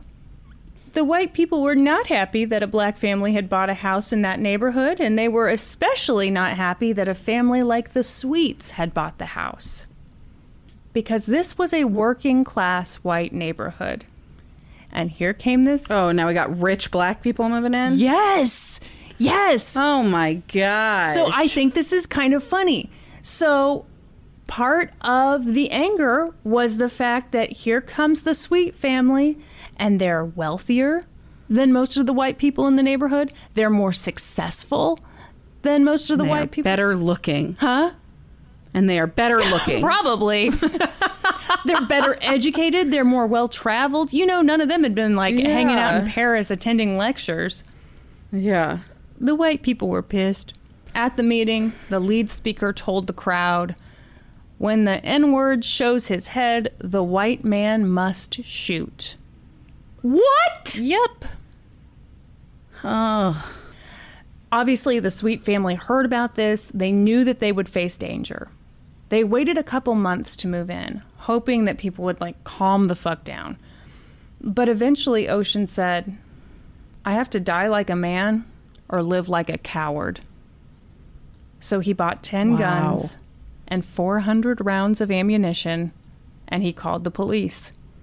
He told them the situation. He's like, I'm a black man. I'm trying to move my family into our new home. We need protection. Please help. The day they moved in, Ossian and Gladys left their daughter at Gladys's mom's house. And on September 8th, the couple, along with Ossian's brothers, Otis Sweet, who was a dentist, and Henry Sweet, who was a student at Wilberforce University, and a couple of male friends headed off for the house. So they're, just waiting for something bad to happen. But nothing happened. Mm-hmm. They just, cleaned the place. A couple of interior decorators came by. But that evening, things changed. Between 500 and 800 white people showed up. Can you imagine anything more terrifying? No! The interior decorators were so scared that they were like, could we stay the night? And the Sweets were like, yeah, absolutely. The next day, when one of the members of the Sweet family left the house, some white person told them that they'd better get out of the house that night. The Sweets took the threat seriously, but they weren't going to be scared off that easily. That day, they went about their business. They bought some furniture. Some insurance guys stopped by to discuss a policy. And the Sweets said, hey, how about you guys stay for a potluck? It was a nice time. Everyone was just relaxing and enjoying each other's company. And then, somebody looked outside and goes, oh my God, look at all these people. There were hundreds and hundreds of white people all over just hanging around the house. Oh my gosh. The Sweets and their friends tried to ignore what was happening. They played cards, they closed all the windows, they pulled down the shades, but the crowd kept growing and growing and getting angrier and angrier. It was terrifying. Everyone in the Sweet home knew the horror stories of other black families who had bought homes in white neighborhoods. And add into that the horrors that each of them had witnessed firsthand. Ossian had witnessed incredibly traumatic events that occurred at the hands of white mobs. He'd seen a teenager burned alive when he was 5. In medical school, he'd seen a black man pulled off of public transportation and beaten. And here was a white mob outside of his own home. There was no question about it. Ossian and his family were in danger. Yeah. The crowd outside got louder. Then, at about 8:15 at night, a taxi showed up. It was Ossian's brother, Otis, and his friend, William Davis. They just wanted to get to the house, so they ran from the taxi to the house while the crowd screamed at them and threw rocks at them. Ossian rushed to the front door to let Otis and William in. He was terrified. The crowd was amped up. And that's when the men in the house got their guns. Mm-hmm. The house was being pelted with rocks. Then someone in the crowd threw a rock that broke an upstairs window. It was go time. Someone, or more likely multiple someones inside the sweet home, fired their weapon, and 2 white men were shot. Eric Hoberg and Leon Brenner was shot in the back. Eric survived and Leon died. Police entered the home. They arrested everyone and brought all 11 people who'd been in the sweet home to police headquarters. Mm-hmm. Police declined any requests for attorneys, which you're... Oh, that's yeah, cool. Yeah, that's totally neat. cool, right? Yeah, you're allowed to do that. Yeah, yeah. They interviewed everyone separately, but they didn't get much. Ossian admitted that he'd given all the men guns, and Henry did admit to firing his gun twice, but he said he'd fired it over the crowd, not into it, and that he'd done it as a warning. But that was all they told the police. No one had seen anything. No one knew anything. Mm-hmm. They'd all been busy when whatever happened. Yeah. One was taking a bath, another was asleep. Okay, I know I'm using my goofy voice here, but this, I think it makes perfect sense that these men who were like all denied their attorneys, all denied their rights, were not like, okay, police, here's the real story. They were like, yeah, I was in the bath. Yeah, what else were they going to do? Exactly. Yes. Yeah. The Sweets and their friends were not stupid. They knew better than to bare their souls to the police. Yes. Everyone was charged with first-degree murder. Everyone... And murder. The murder. That's really bad when you commit a murder. Yeah. Everyone was denied bail, and everyone's trial would begin on October 30th. This was a huge case. Anyone with half a brain knew that if the people in the sweet home that night had been white and they'd shot at an angry black mob, it would have been self-defense immediately. I mean, nothing would have happened. But because the Sweets were black, and because the 2 men had been and because it was also seen as self-defense, and this all went away. That's right. And that's the end of this case. Not much to it, folks. Because police were like, oh, wow, there was an angry mob of 500 people outside your house. Yeah, what choice did you have? Mm-hmm. They were throwing rocks into your home? Great. I'm sure you did exactly what you needed to do to protect yourself. Yeah, and that's what happened. And that's why... No, obviously that's not what happened. Racism ended in 1925. No, so... Because the Sweets were black and because the 2 white men who had been shot were white, I called them white twice. They were double white. Because the white men that were shot were white. Yeah, if you attend a rally like this, then you're double white, and that's really bad. So the Sweets needed the best defense that money could buy. And they got it. Yeah. The NAACP. Yeah, they did. Brandy knows this part of the story. I do. I know who shows up. So the NAACP sprung into action. They knew how important this case could be. It would set a huge legal precedent for black people all over the country. They had to win it. So the NAACP hired a big-time civil rights attorney named Arthur Garfield Hayes. This guy co-founded the ACLU. He would later represent the Scottsboro Boys, which we did an episode on that. Boy, that was a sad one. This guy was no slouch. But Brandy, am I done with the list here? Nope. You sure aren't. No, because they didn't just hire Arthur Garfield Hayes. They also hired the one, the only, good friend of the podcast. You know him from Leopold and Loeb, from the Scopes Monkey Trial, from the Massey Trial in Hawaii. Ladies and gentlemen, put your hands together for Clarence Darrow! Woo! In early October, Gladys was released on bail, and just before the trial began, the prosecution dropped charges against 3 of the original 11 defendants. So for all you math nerds out there, we're now down to 8 defendants. Thank you. The trial began in front of a racially diverse jury. No, it was not. I was like, wait, why is she continuing? And then I just registered what you said. No, it was all white men. Yeah, for sure. Duh. Yeah. The only impartial people in our society. Oh, gosh. So, in their opening remarks, the prosecution told the jury that this case was not about race. Excuse me? It wasn't, Brandy. Quit it. Okay. Love to hear more on that, Well, Jake. here we go. You ready? I hope you've got your listening hat on, because you seem very prejudiced against the white people in this. It was all about premeditated murder, okay? It had all been a conspiracy on the night of September 9th. What? Hip hop. What? The Sweets premeditated a crowd of 500 to 800 white people gathering outside their home. Hold on, Brandy. Where are you getting your information? The crowd was not nearly that big, and they were just a bunch of nice folks. Now, let me tell you. It was a block party? It was a welcome party. Oh, my gosh. They misunderstood the welcome wagon. That's right. They shot at the welcome wagon.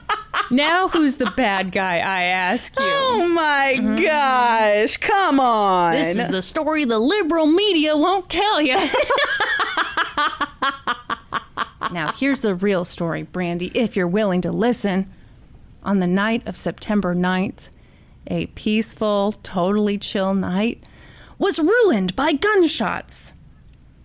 And yes, black people have a civil right to live wherever they want to live, but you know what the most important civil right is? What? The right to be alive, Brandy. And the Sweets and their evil friends took that right away from Leon Brainer. Okay. You convinced? Did the prosecution convince you yet? No. You need to hear some more? Okay, here we go. No. As the prosecutor delivered that bonkers opening statement, Clarence Darrow sat at the defense table, pointedly working a crossword puzzle. Working a crossword puzzle? Yeah, he was just like trying to demonstrate how little he cared about this bullshit theory. Yeah. Yeah. Okay, so get this. The prosecution called 70 witnesses to the stand, and they described a perfectly lovely, very small gathering they'd all had outside of the Sweets' home. You know, just peacefully yelling at a family to get the hell out of your neighborhood. And they were playing catch with those rocks and didn't mean to break that window. They forgot the part about, like, having someone actually catch it. That's, you know, kind of a basic element of playing catch, but still. Well, wait. Did we say it was a gathering? It wasn't really a gathering because there really weren't that many people at all. Nearly every witness was like, oh, me? Who, me? I just showed up because I was curious. I've got a real sense for adventure. It's not that I'm a terrifyingly racist butthole. Witnesses also claimed that they hadn't shown up to harass the Sweets. They were just, you know, waiting around. Yeah. Everyone was waiting. They just all happened to be waiting in front of the Sweet home. Yeah, what the fuck were they waiting for? So Clarence Darrow was like, people, get real. One guy was like, I was just waiting for my wife for an hour. Uh-huh. And Clarence was like, did you get impatient? And the guy said no. And Clarence just looked around like, what the fuck? Because everyone had this same bullshit thing of like, me? Who, me? I was just chilling, you know? Yeah. Chilling, minding my business. What's the next line? Yo salty came along and I couldn't believe this. I swear. Money's my witness. The brother had it going on like, blah, blah, blah. Okay, anyway. Something kind of wicked. Ooh, I'm not shy, so I asked for the digits. You're welcome, everyone. That was beautiful. We know. Then, when like 50 more witnesses all had the same story about just waiting outside the sweet home, Clarence was like, let me guess, you were all waiting for your wives. A teenage boy was called to the stand. I was waiting for my wife, too. I was waiting. Haven't met her yet. For my future wife. Yes. No, so he accidentally fucked up. When prosecutor Robert Toms asked him what he saw that night, Lil Dwight was like, oh, there was a great number of people and officers. Fucking teenagers. And then he was like, oh, biscuits, oh no. And then he goes, there were a few people there. So Clarence pops up for cross-examination. Just like a handful. And he's like, yo, Dwight, you kind of fucked up there, didn't you? And Dwight was like, and Clarence said, did a police officer coach you? Did you forget just then to say a few people? And Dwight said, yes, sir. Oh, my gosh. Mm-hmm. So I think the funniest thing is that the prosecution obviously wanted to make it seem as if the crowd that surrounded the sweet home that night was really small. But by calling 70 witnesses to the stand, they kind of disproved their own point. Yes. Right? I mean, how stupid is that? Yes. It's very stupid. But also, they are clearly right, because this was all a big conspiracy and totally premeditated murder. Am I right or am I right? The defense's cross-examination of these witnesses deserves the wettest of chef's kisses. On cross-examination, a lot of these witnesses were also like, why no, I don't believe in the mixing of blacks and whites. Why do you ask? Is my racism relevant to this case? Is my racism showing? Does that matter? At one point, Clarence Darrow asked a witness to describe what was happening before the shots were fired. And the witness was like, people may have just tossed a few pebbles. Yeah, that's what I heard that night. Just the sound of pebbles hitting a house. It was really light, no big deal, pretty quiet. And yeah, we were trying to get the attention of this real cute girl inside. It was kind of a Romeo. She didn't hear my boombox that I had hoisted above my head. So Clarence, I mean, this is amazing. Clarence was like, oh, cool. So he went over to the defense table and he picked up one of the stones that had been in the suite's yard that morning. And he turned back, approached the witness, and he held the stone out like he wanted the witness to take it. But oopsies, Butterfingers Clarence Darrow dropped the stone. And it made a huge noise. The tiny pebble. Is that not amazing? That's genius. Yeah, this guy's like, oh yeah, it's just pebbles, just not making. And then like Clarence, I mean, come on, definitely pretended to drop the thing. And the sound just reverberated in the courtroom. That's really good. The prosecution's case was, a little rough. They didn't know who'd fired the shot that killed Leon. They didn't know who'd fired the shot that injured Eric. But it was clear that the shots had come from the sweet home. But the defense's case was pretty damn tough, too. Even just setting race aside, a self-defense case in this situation would have been so much easier if a member or members of that mob had actually stormed into the house. The fact that they hadn't actually physically gone into the home made this case a little harder to defend. The defense had a tough job, but their strategy was to get the all-white jury to put themselves in the shoes of the defendants. In the defense's opening argument, Arthur asked each of the defendants to stand. He told the jury about each of them.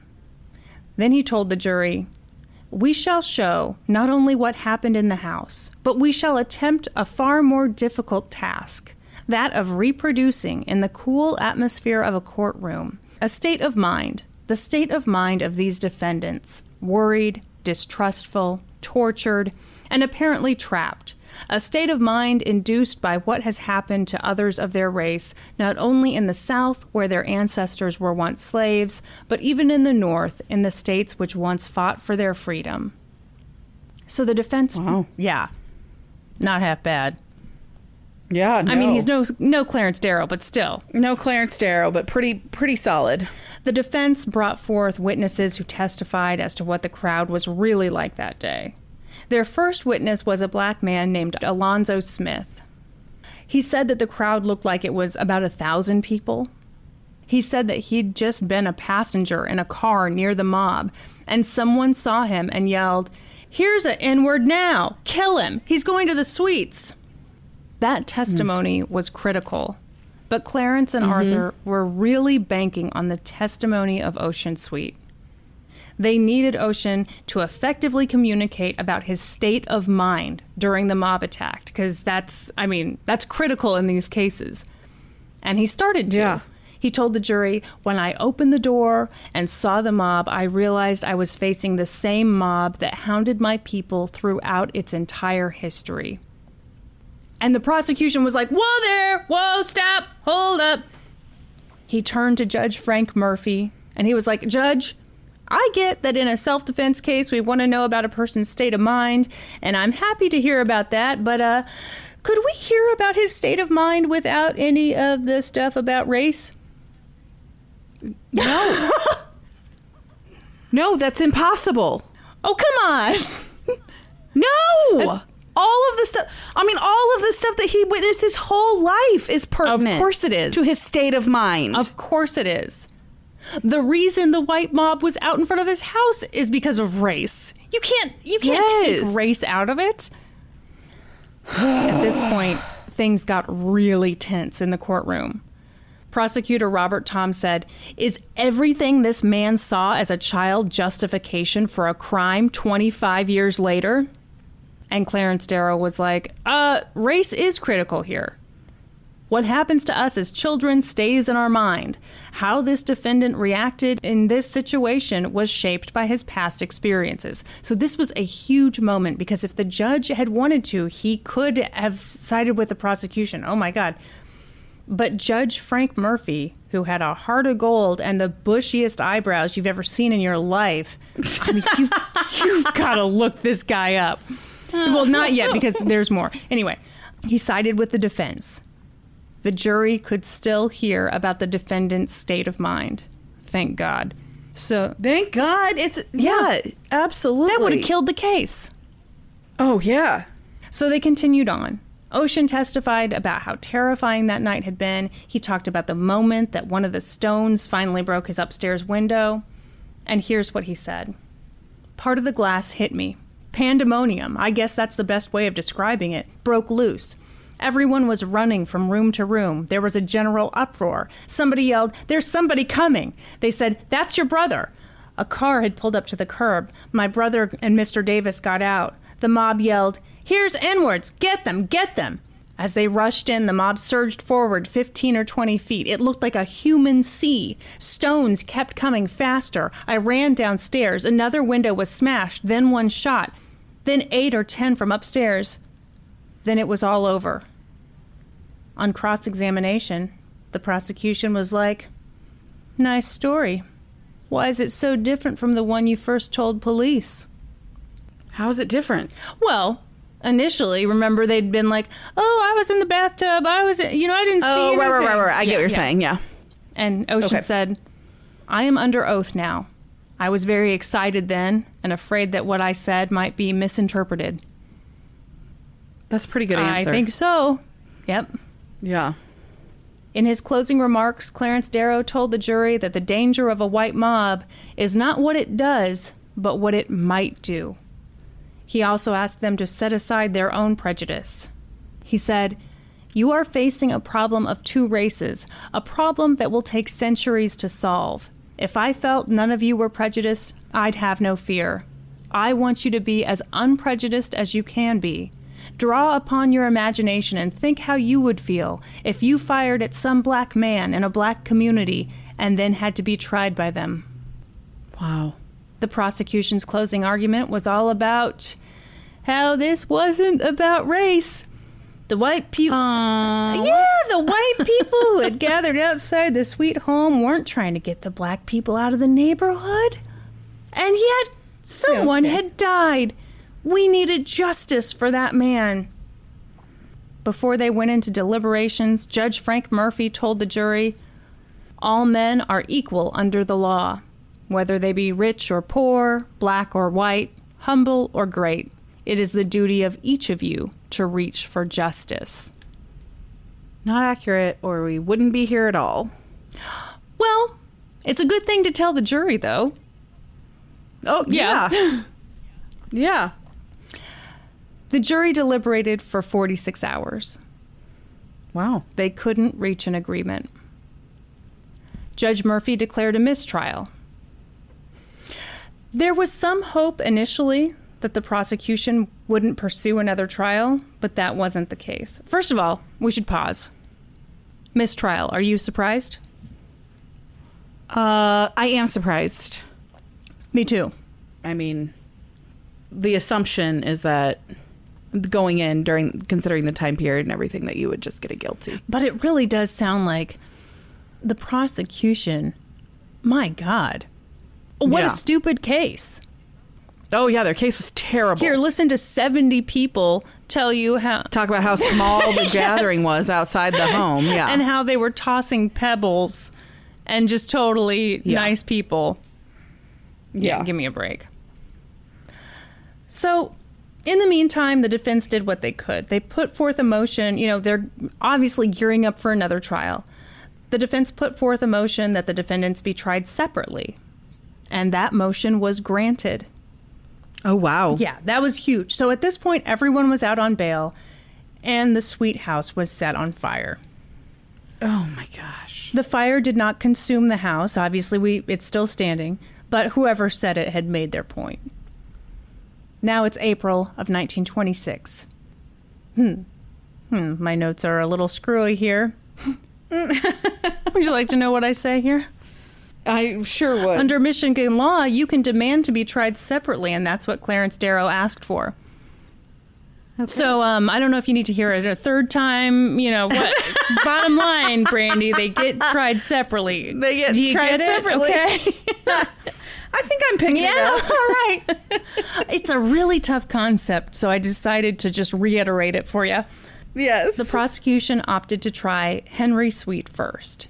He was their best case. He was the only person who admitted to shooting his gun that night. A lot of this trial was similar to the first, so we won't rehash it. But what was different was that Clarence Darrow was at the top of his game. And I don't mean that in a way like, oh, he kind of sucked the first time. Obviously, he was great the first time, but everyone said that this was like watching the master at work. His closing argument lasted 8 hours.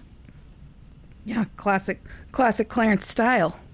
I will now read it to you in its entirety. Don't you dare. What? We're both quarantined. I mean, come on. What are you doing? The prosecution's closing statement was kind of meh, because, you know, how do you follow that? The judge told the jury, if you decide that Henry Sweet aided and abetted in a felonious assault on the crowd that night, then you have to find him guilty.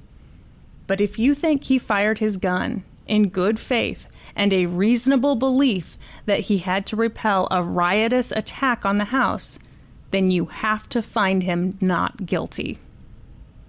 Mm-hmm. The jury deliberated for 4 hours. What do you think they found? Not guilty. They found Henry Sweet not guilty. Oh, thank goodness. In doing so, they told the world that black people have just as much right to defend their homes as white people. The following year... Yeah, no shit, but come on. Apparently that really needed to be said. Ugh. The following year, the prosecutor dismissed all the charges against the other defendants. I mean, obviously, if he couldn't get the one guy who was saying, yeah, I shot into the crowd, then what were they going to do? Yep. So that's about as happy an ending as we could expect in a case like this. But this story still doesn't have a happy ending. Did you look into kind of what happened afterward? No. I'm sorry, Brandy. Okay.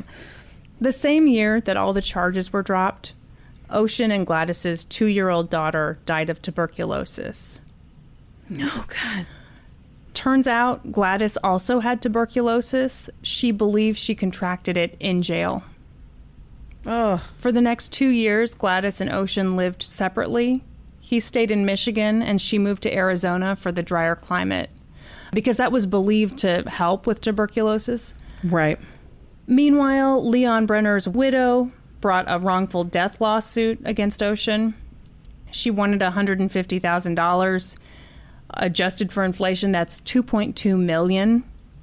Jeez. The case was eventually dismissed, but still. Yeah. Ossian didn't want to return to the home he'd purchased that had set off so many horrible events, so he put it on the market. But no one wanted to buy it.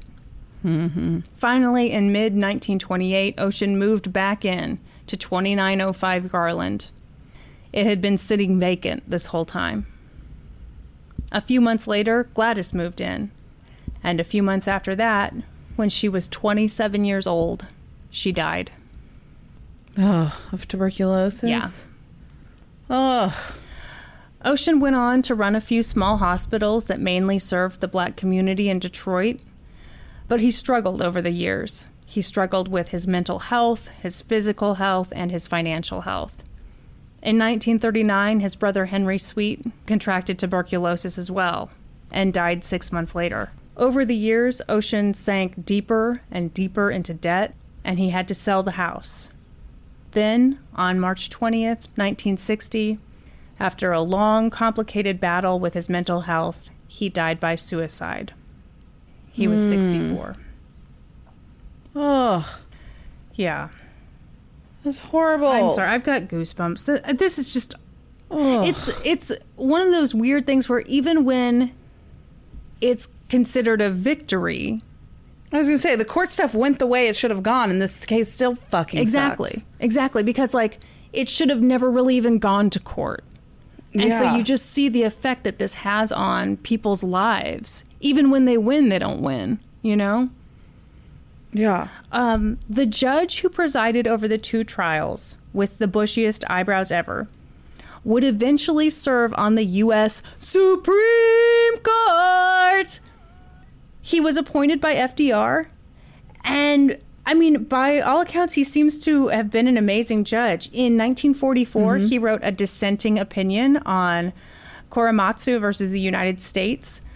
So he was writing against the racist decision by the U.S. military to exclude Japanese Americans from joining the military during World War II. And that's the story of the Sweet trials. No. I'm sorry. Hated it. Yeah. Hated it just as much as I thought I would. It's a good story, though. Not really, but it's an important story. How about that? Yes. All right. Yeah, it is. Boy. If you're shopping while working, eating, or even listening to this podcast, then you know and love the thrill of the hunt. But are you getting the thrill of the best deals? Rakuten shoppers do. They get the brands they love with the most savings and cash back. And you can get it too. Start getting cash back at your favorite stores like Bloomingdale's, Levi's, and Zappos. And even stack sales on top of cash back. It's easy to use and you get cash back through PayPal or check. The idea is simple. Stores pay Rakuten for sending them shoppers, and Rakuten shares the money with you as cash back. Download the free Rakuten app and never miss a deal. Or go to Rakuten.com to start getting the most bang for your buck. That's Rakuten. Selling a little or a lot, Shopify helps you do your thing, however you cha-ching. Shopify is the global commerce platform that helps you sell at every stage of your business. From the launch your online shop stage to the first real life store stage, all the way to did we just hit 1 million orders stage? Shopify's there to help you grow. Whether you're selling scented soap or offering outdoor outfits, Shopify helps you sell everywhere. From their all-in-one e-commerce platform to their in-person POS system, wherever and whatever you're selling, Shopify's got you covered. Shopify helps you turn browsers into buyers with the internet's best converting checkout, 36% better on average compared to other leading commerce platforms. And sell more with less effort thanks to Shopify Magic, your AI-powered all-star. Shopify powers 10% of all e-commerce in the US, and Shopify's the global force behind Allbirds, Rothy's, and Brooklinen, and millions of other entrepreneurs of every size across 175 countries. Plus, Shopify's award-winning help is there to support your success every step of the way. Because businesses that grow with Shopify. Sign up for a $1 per month trial period at shopify.com/audioboom, all lowercase. Go to shopify.com/audioboom now to grow your business no matter what stage you're in. Shopify.com/audioboom. Okay, now for more good times. Can we go to the Discord and get some fun questions from people? We need just like double palate cleansers. I don't know. Oh my gosh. Burn some sage. What do we got to do? Lighten this thing up. Why don't you hit the questions, Kristen? You pick us out some good ones. Ooh, okay, hang on. And you tell them how to get in the Discord, Brandy. Oh yeah, so to get in the Discord, you just have to join our Patreon at the $5 level or higher. That gets you in the Discord, which is like a 90s style chat room, except there's hopefully no creepers in there asking you your age, sex, and location. Kristen and I are both in there though, so no promises. It's really a good time. Everybody chats. It's everybody who enjoys the podcast. Our moms are in there. Norm's in there. David's in there. It's a good time. The DP is in there occasionally. Occasionally. I mean, he's always dropping in and out. Oh, he's like Beetlejuice, though. You got to mention him 3 times before he shows up. Ooh, okay, this is a hard one. Rafiki737 asks, what have you both learned about each other that you didn't know when you started the podcast? That Kristen shits in Bed Bath & Beyond. You knew that. I never knew that story. No, I told you that. Well, okay, you heard about that before I told it on the podcast, though. Yeah, I guess that's probably true. That's totally true. I don't think I knew all the details of it. Oh, yes, you did. I told you we were out to lunch and you about died. You literally about died. I did. All right, maybe that's not accurate. Maybe I knew that. What didn't I know? I'm trying to think what I did. Ooh, I do know what I've learned about you that I didn't know. How much you struggle with pronouncing names. Oh my God. Well, I didn't know it either. I had no idea. Otherwise, I would have never been like, hey, you guys can get inducted on the podcast. No, who knew I'm terrible at this? I had no idea. Let's see. What have I learned about you? About Miss Brandy? Well, all the things I'm thinking are just things I've learned over the past couple years, but they're not necessarily podcast related. Like the fart thing. That's interesting. Do you want to tell people, or is this top secret?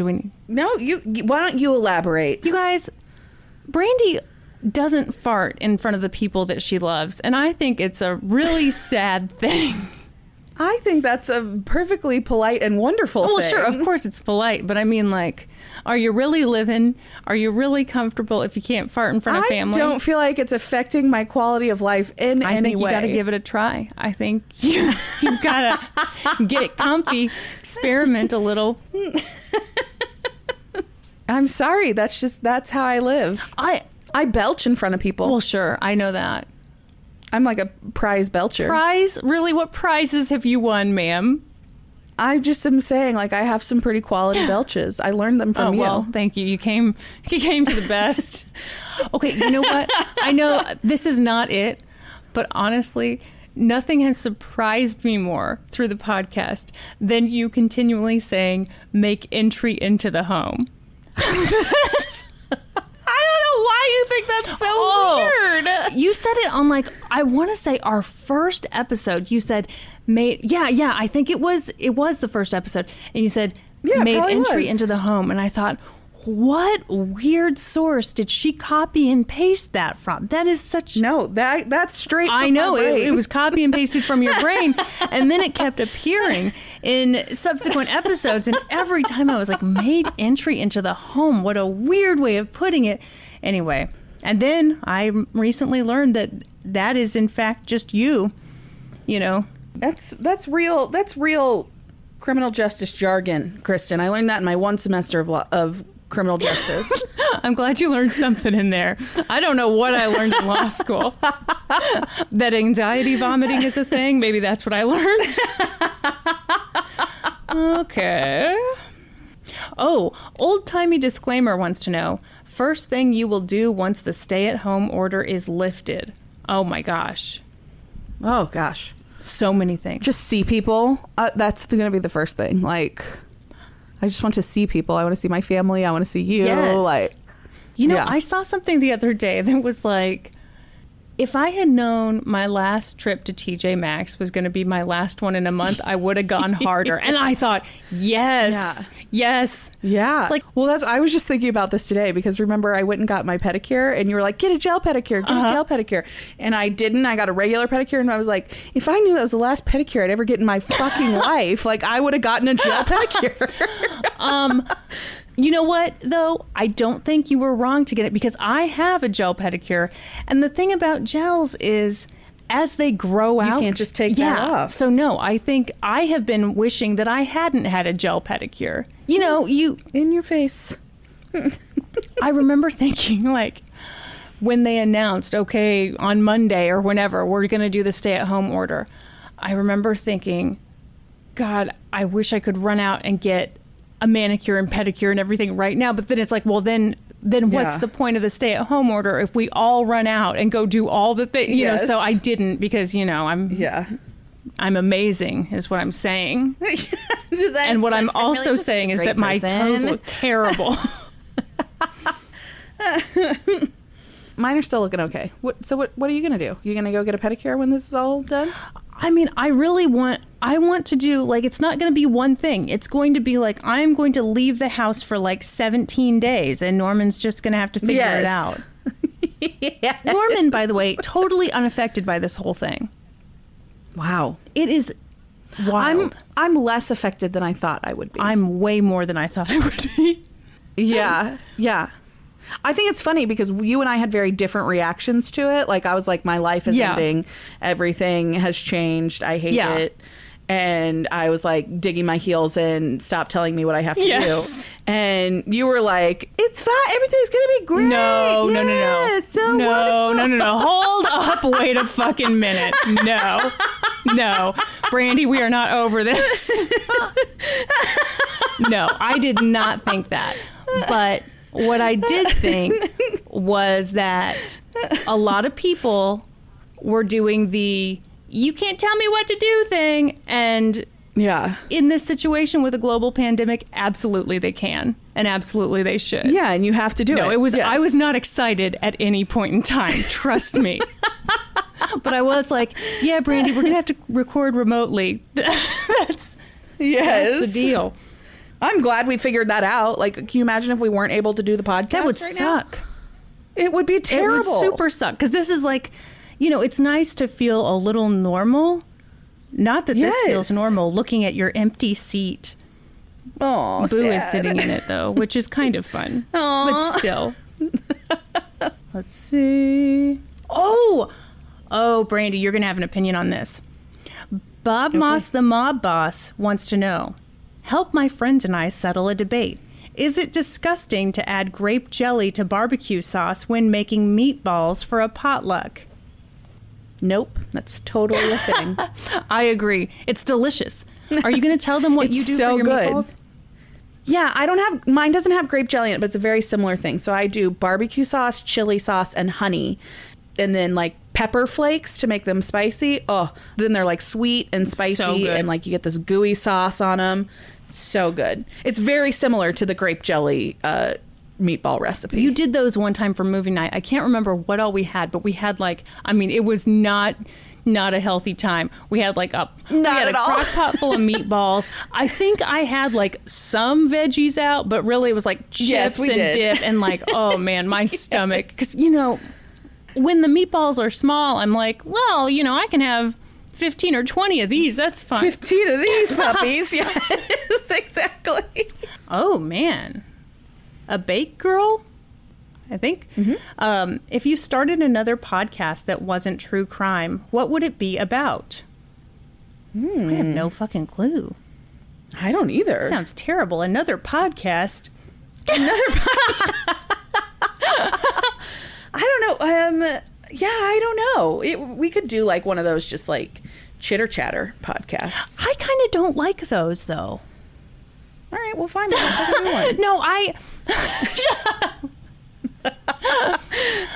don't know what it is, but I like some chitter chatter mixed in with like, hey, we're all here for a reason. You know what I mean? Yeah. Yeah. I really like celebrity interview podcasts. Like, oh, yeah. So maybe I would enjoy one of those. But what if you didn't know any celebrities, so it was just you interviewing me every week? Well, yeah, that would be the problem. I need to have some kind of connection to celebrities. It's just me and Norm taking turns. Oh, the Not Okay Corral wants to know, play the unpopular opinion game going around on social media. What are 10 things you don't like that most people do?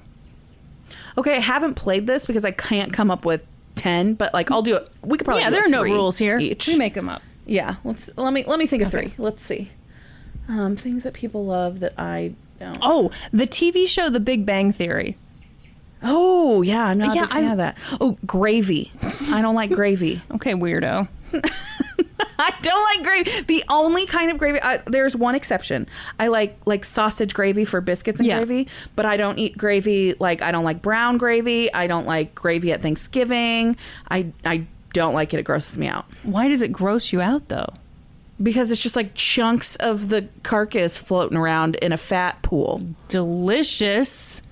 Ugh. And it's usually salty, and I don't really like salty things. Okay. So. I'll allow it. So gravy, that's my first one, and your first one's The Big Bang Theory. I don't know. That was like the most popular show ever. Yeah. Lord of the Rings. Oh, hugely popular. Not a fan. Lord of the Rings for sure. This is gonna break David's heart. But, David, wow, that's rude. No, superhero stuff. I just don't like the Marvel movies and all that. Not my thing. Why is it going to break his heart? Have you been lying to him? He loves them. No, he knows. He knows, but yeah, no, he loves them. Okay. No, he know. I haven't been pretending to like them this whole time. That would be really quite the way for him to figure it out. Find out. Yeah. You know what? I just found out, like, a couple weeks ago. What? Okay, Norman and I have been together, no shit, 11 years.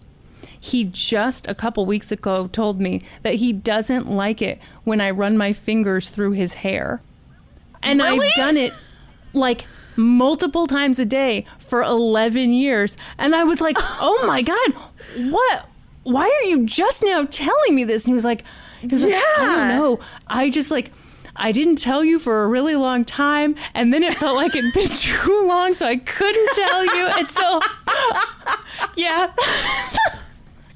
Can you believe that? Okay, that's hilarious. So, I mean, it has been such a hard habit to break because, like, I did it all the time thinking he enjoyed it, and yeah. Now I'm in an honest marriage, people. It's very tough. Ooh, we might cut this one, but Tiffinized wants to know, have you ever done a case that has received a backlash or other unexpected response from listeners? Yes. Yes, we have. The one that was the most surprising to me was the Dating Naked episode. Yeah. There was a big backlash over my opinion on that case, and it caught me completely off guard. The one for me, so we did the Brock Turner case, and in it, I went through Brock's excuses for being a big old creepy rapist, and we laughed. We laughed really hard because his excuse was basically the alcohol made him do it. Yeah. And it was kind of interesting. Like, we got not many. We got like 2 emails from people who were offended that we were laughing about rape, which Right, and what we were actually doing was laughing at a which rapist. I think is a which is world very of different. fucking difference. Yes. No, it's just funny how, I don't know. I think there are some subjects where people are like, you can never laugh about this. And yeah, obviously you'd never laugh at a rape victim, but when you're laughing at the rapist, you're doing the exact opposite. Yeah. You know, what you're doing, I think, is powerful. But Yeah. Yes. anyway, Yeah. I'm totally over it and was not bothered at all. We've totally moved on. Not the least bit defensive. Okay. Kay wants to know, this pandemic has had a negative effect on everyone for many different reasons. What's something positive that's come out of this for you guys? I think if anything, one of the things that staying at home for a long period of time can teach you is it can be a good clarifier for your life. It's a good clarifier for what's important, because to me, this has been a big clarifier for what's really important for me is to be around my family and to be able to like hug my niece and nephew. That has been so hard to not be able to hug them or play with them, you know, as like we would always normally play. So it helps you see what's really important, I think. Yeah. Yeah. I'd say for me that it's given me a little break to take care of myself and my pregnancy, because I work a physical job. I'm on my feet at least 8 hours a day, like with very few breaks. You know, I take clients. Most of the time my clients overlap. I work on more than one person you like at a never time, even and so eat it's very at work. fast paced. So it's been nice to have as much as I miss that, and I do miss it so much, it's nice to have a little break from that and like be able to like take it easy and kind of enjoy being pregnant and all of that. Absolutely. Oh, I've got one more. Ashley Burke wants to know, what's your favorite 90s scandal? Oh, man. I know. Tanya Harding, right? Oh, That was a good scandal. Ooh, that's a good one. That is a good one. I also like Amy Fisher, the Long Island Lolita. I've actually started to do that case a couple times. I'll do it eventually. But I've heard that many times before, and I'm not going to get my hopes up. I will do it, I promise. I really, with Joey, I really just like Joey Buttafuoco's name. So specifically, I like to say Joey Buttafuoco. This case was made for you, Brandy. That's right. All right, well, should we wrap this thing up with some Supreme Court inductions? Let's do some. Yes. To get inducted on this podcast, guys, all you have to do is join our Patreon at the Supreme Court level. That's $7 a month. You get access to the Discord. You get bonus episodes. You get a bonus video every month. You get a sticker and a card. And then you get inducted. And this week we are doing... What are we doing, Kristen? We are doing favorite movies. All right. Would you like me to take names, please, Kristen? my God. Melanie Flint. It Follows. Catherine Starkey. The Fast and Furious series. Libby Payen. Bridesmaids. Carson McCune. How to Lose a Guy in 10 Days. Rachel Hyenga. 10-Inch Hero. Adrian Pastrana. Pan's Labyrinth. Ashley Anderson. Heavyweights. Susie Brunsman. Drop Dead Fred. Kayla Reichner. Suicide Squad. Peter Elaine. Drive. Katie B. Bridesmaids. Amanda Householder. Clue. Caroline Kurtz. Rodgers and Hammerstein's Cinderella. Welcome to the Supreme Court. Thank you guys for all of your support. We appreciate it so much. Thank you for continuing to support us in this day and age that we're living in. These are the days we're living in, and thank you for supporting us. If you're looking for other ways to support us, please find us on social media. We are on Facebook, Twitter, Instagram, Reddit, obviously Patreon. And please subscribe to the podcast wherever you listen, and then head on over to Apple Podcasts, leave us a rating, leave us a review, and then be sure to join us next week, when we'll be experts on 2 whole new topics. Podcast adjourned. Adjourned. Oh, did you say it? No, I didn't. Oh, and thank you to our sponsor for this episode, Best Fiends. Yes. Seriously, download that game. It's so much fun. I've been having a great time killing time with it when I'm, trapped in my home. hours and days on end. And now for a note about our process. I read a bunch of stuff, then regurgitate it all back up in my very limited vocabulary. And I copy and paste from the best sources on the web, and sometimes Wikipedia. So we owe a huge thank you to the real experts. For this episode, I got my info from famoustrials.com, encyclopedia.com, the Black Bottom Archives, the book We Return Fighting, The Civil Rights Movement in the Jazz Age by Mark Robert Schneider, and Wikipedia. And I got my info from the Dateline episode Something Wicked, an article for All Things Interesting by William DeLong, ABC News, and Wikipedia. For a full list of our sources, visit lgtcpodcast.com. Any errors are, of course, ours, but please don't take our word for it.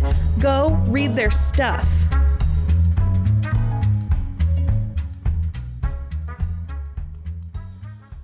Selling a little or a lot, Shopify helps you do your thing, however you cha-ching. Shopify is the global commerce platform that helps you sell at every stage of your business. From the launch your online shop stage to the first real life store stage, all the way to did we just hit 1 million orders stage? Shopify's there to help you grow. Whether you're selling scented soap or offering outdoor outfits, Shopify helps you sell everywhere. From their all-in-one e-commerce platform to their in-person POS system, wherever and whatever you're selling, Shopify's got you covered. Shopify helps you turn browsers into buyers with the internet's best converting checkout, 36% better on average compared to other leading commerce platforms. And sell more with less effort thanks to Shopify Magic, your AI-powered all-star. Shopify powers 10% of all e-commerce in the US, and Shopify's the global force behind Allbirds, Rothy's, and Brooklinen, and millions of other entrepreneurs of every size across 175 countries. Plus, Shopify's award-winning help is there to support your success every step of the way. Because businesses that grow with Shopify. Sign up for a $1 per month trial period at shopify.com/audioboom, all lowercase.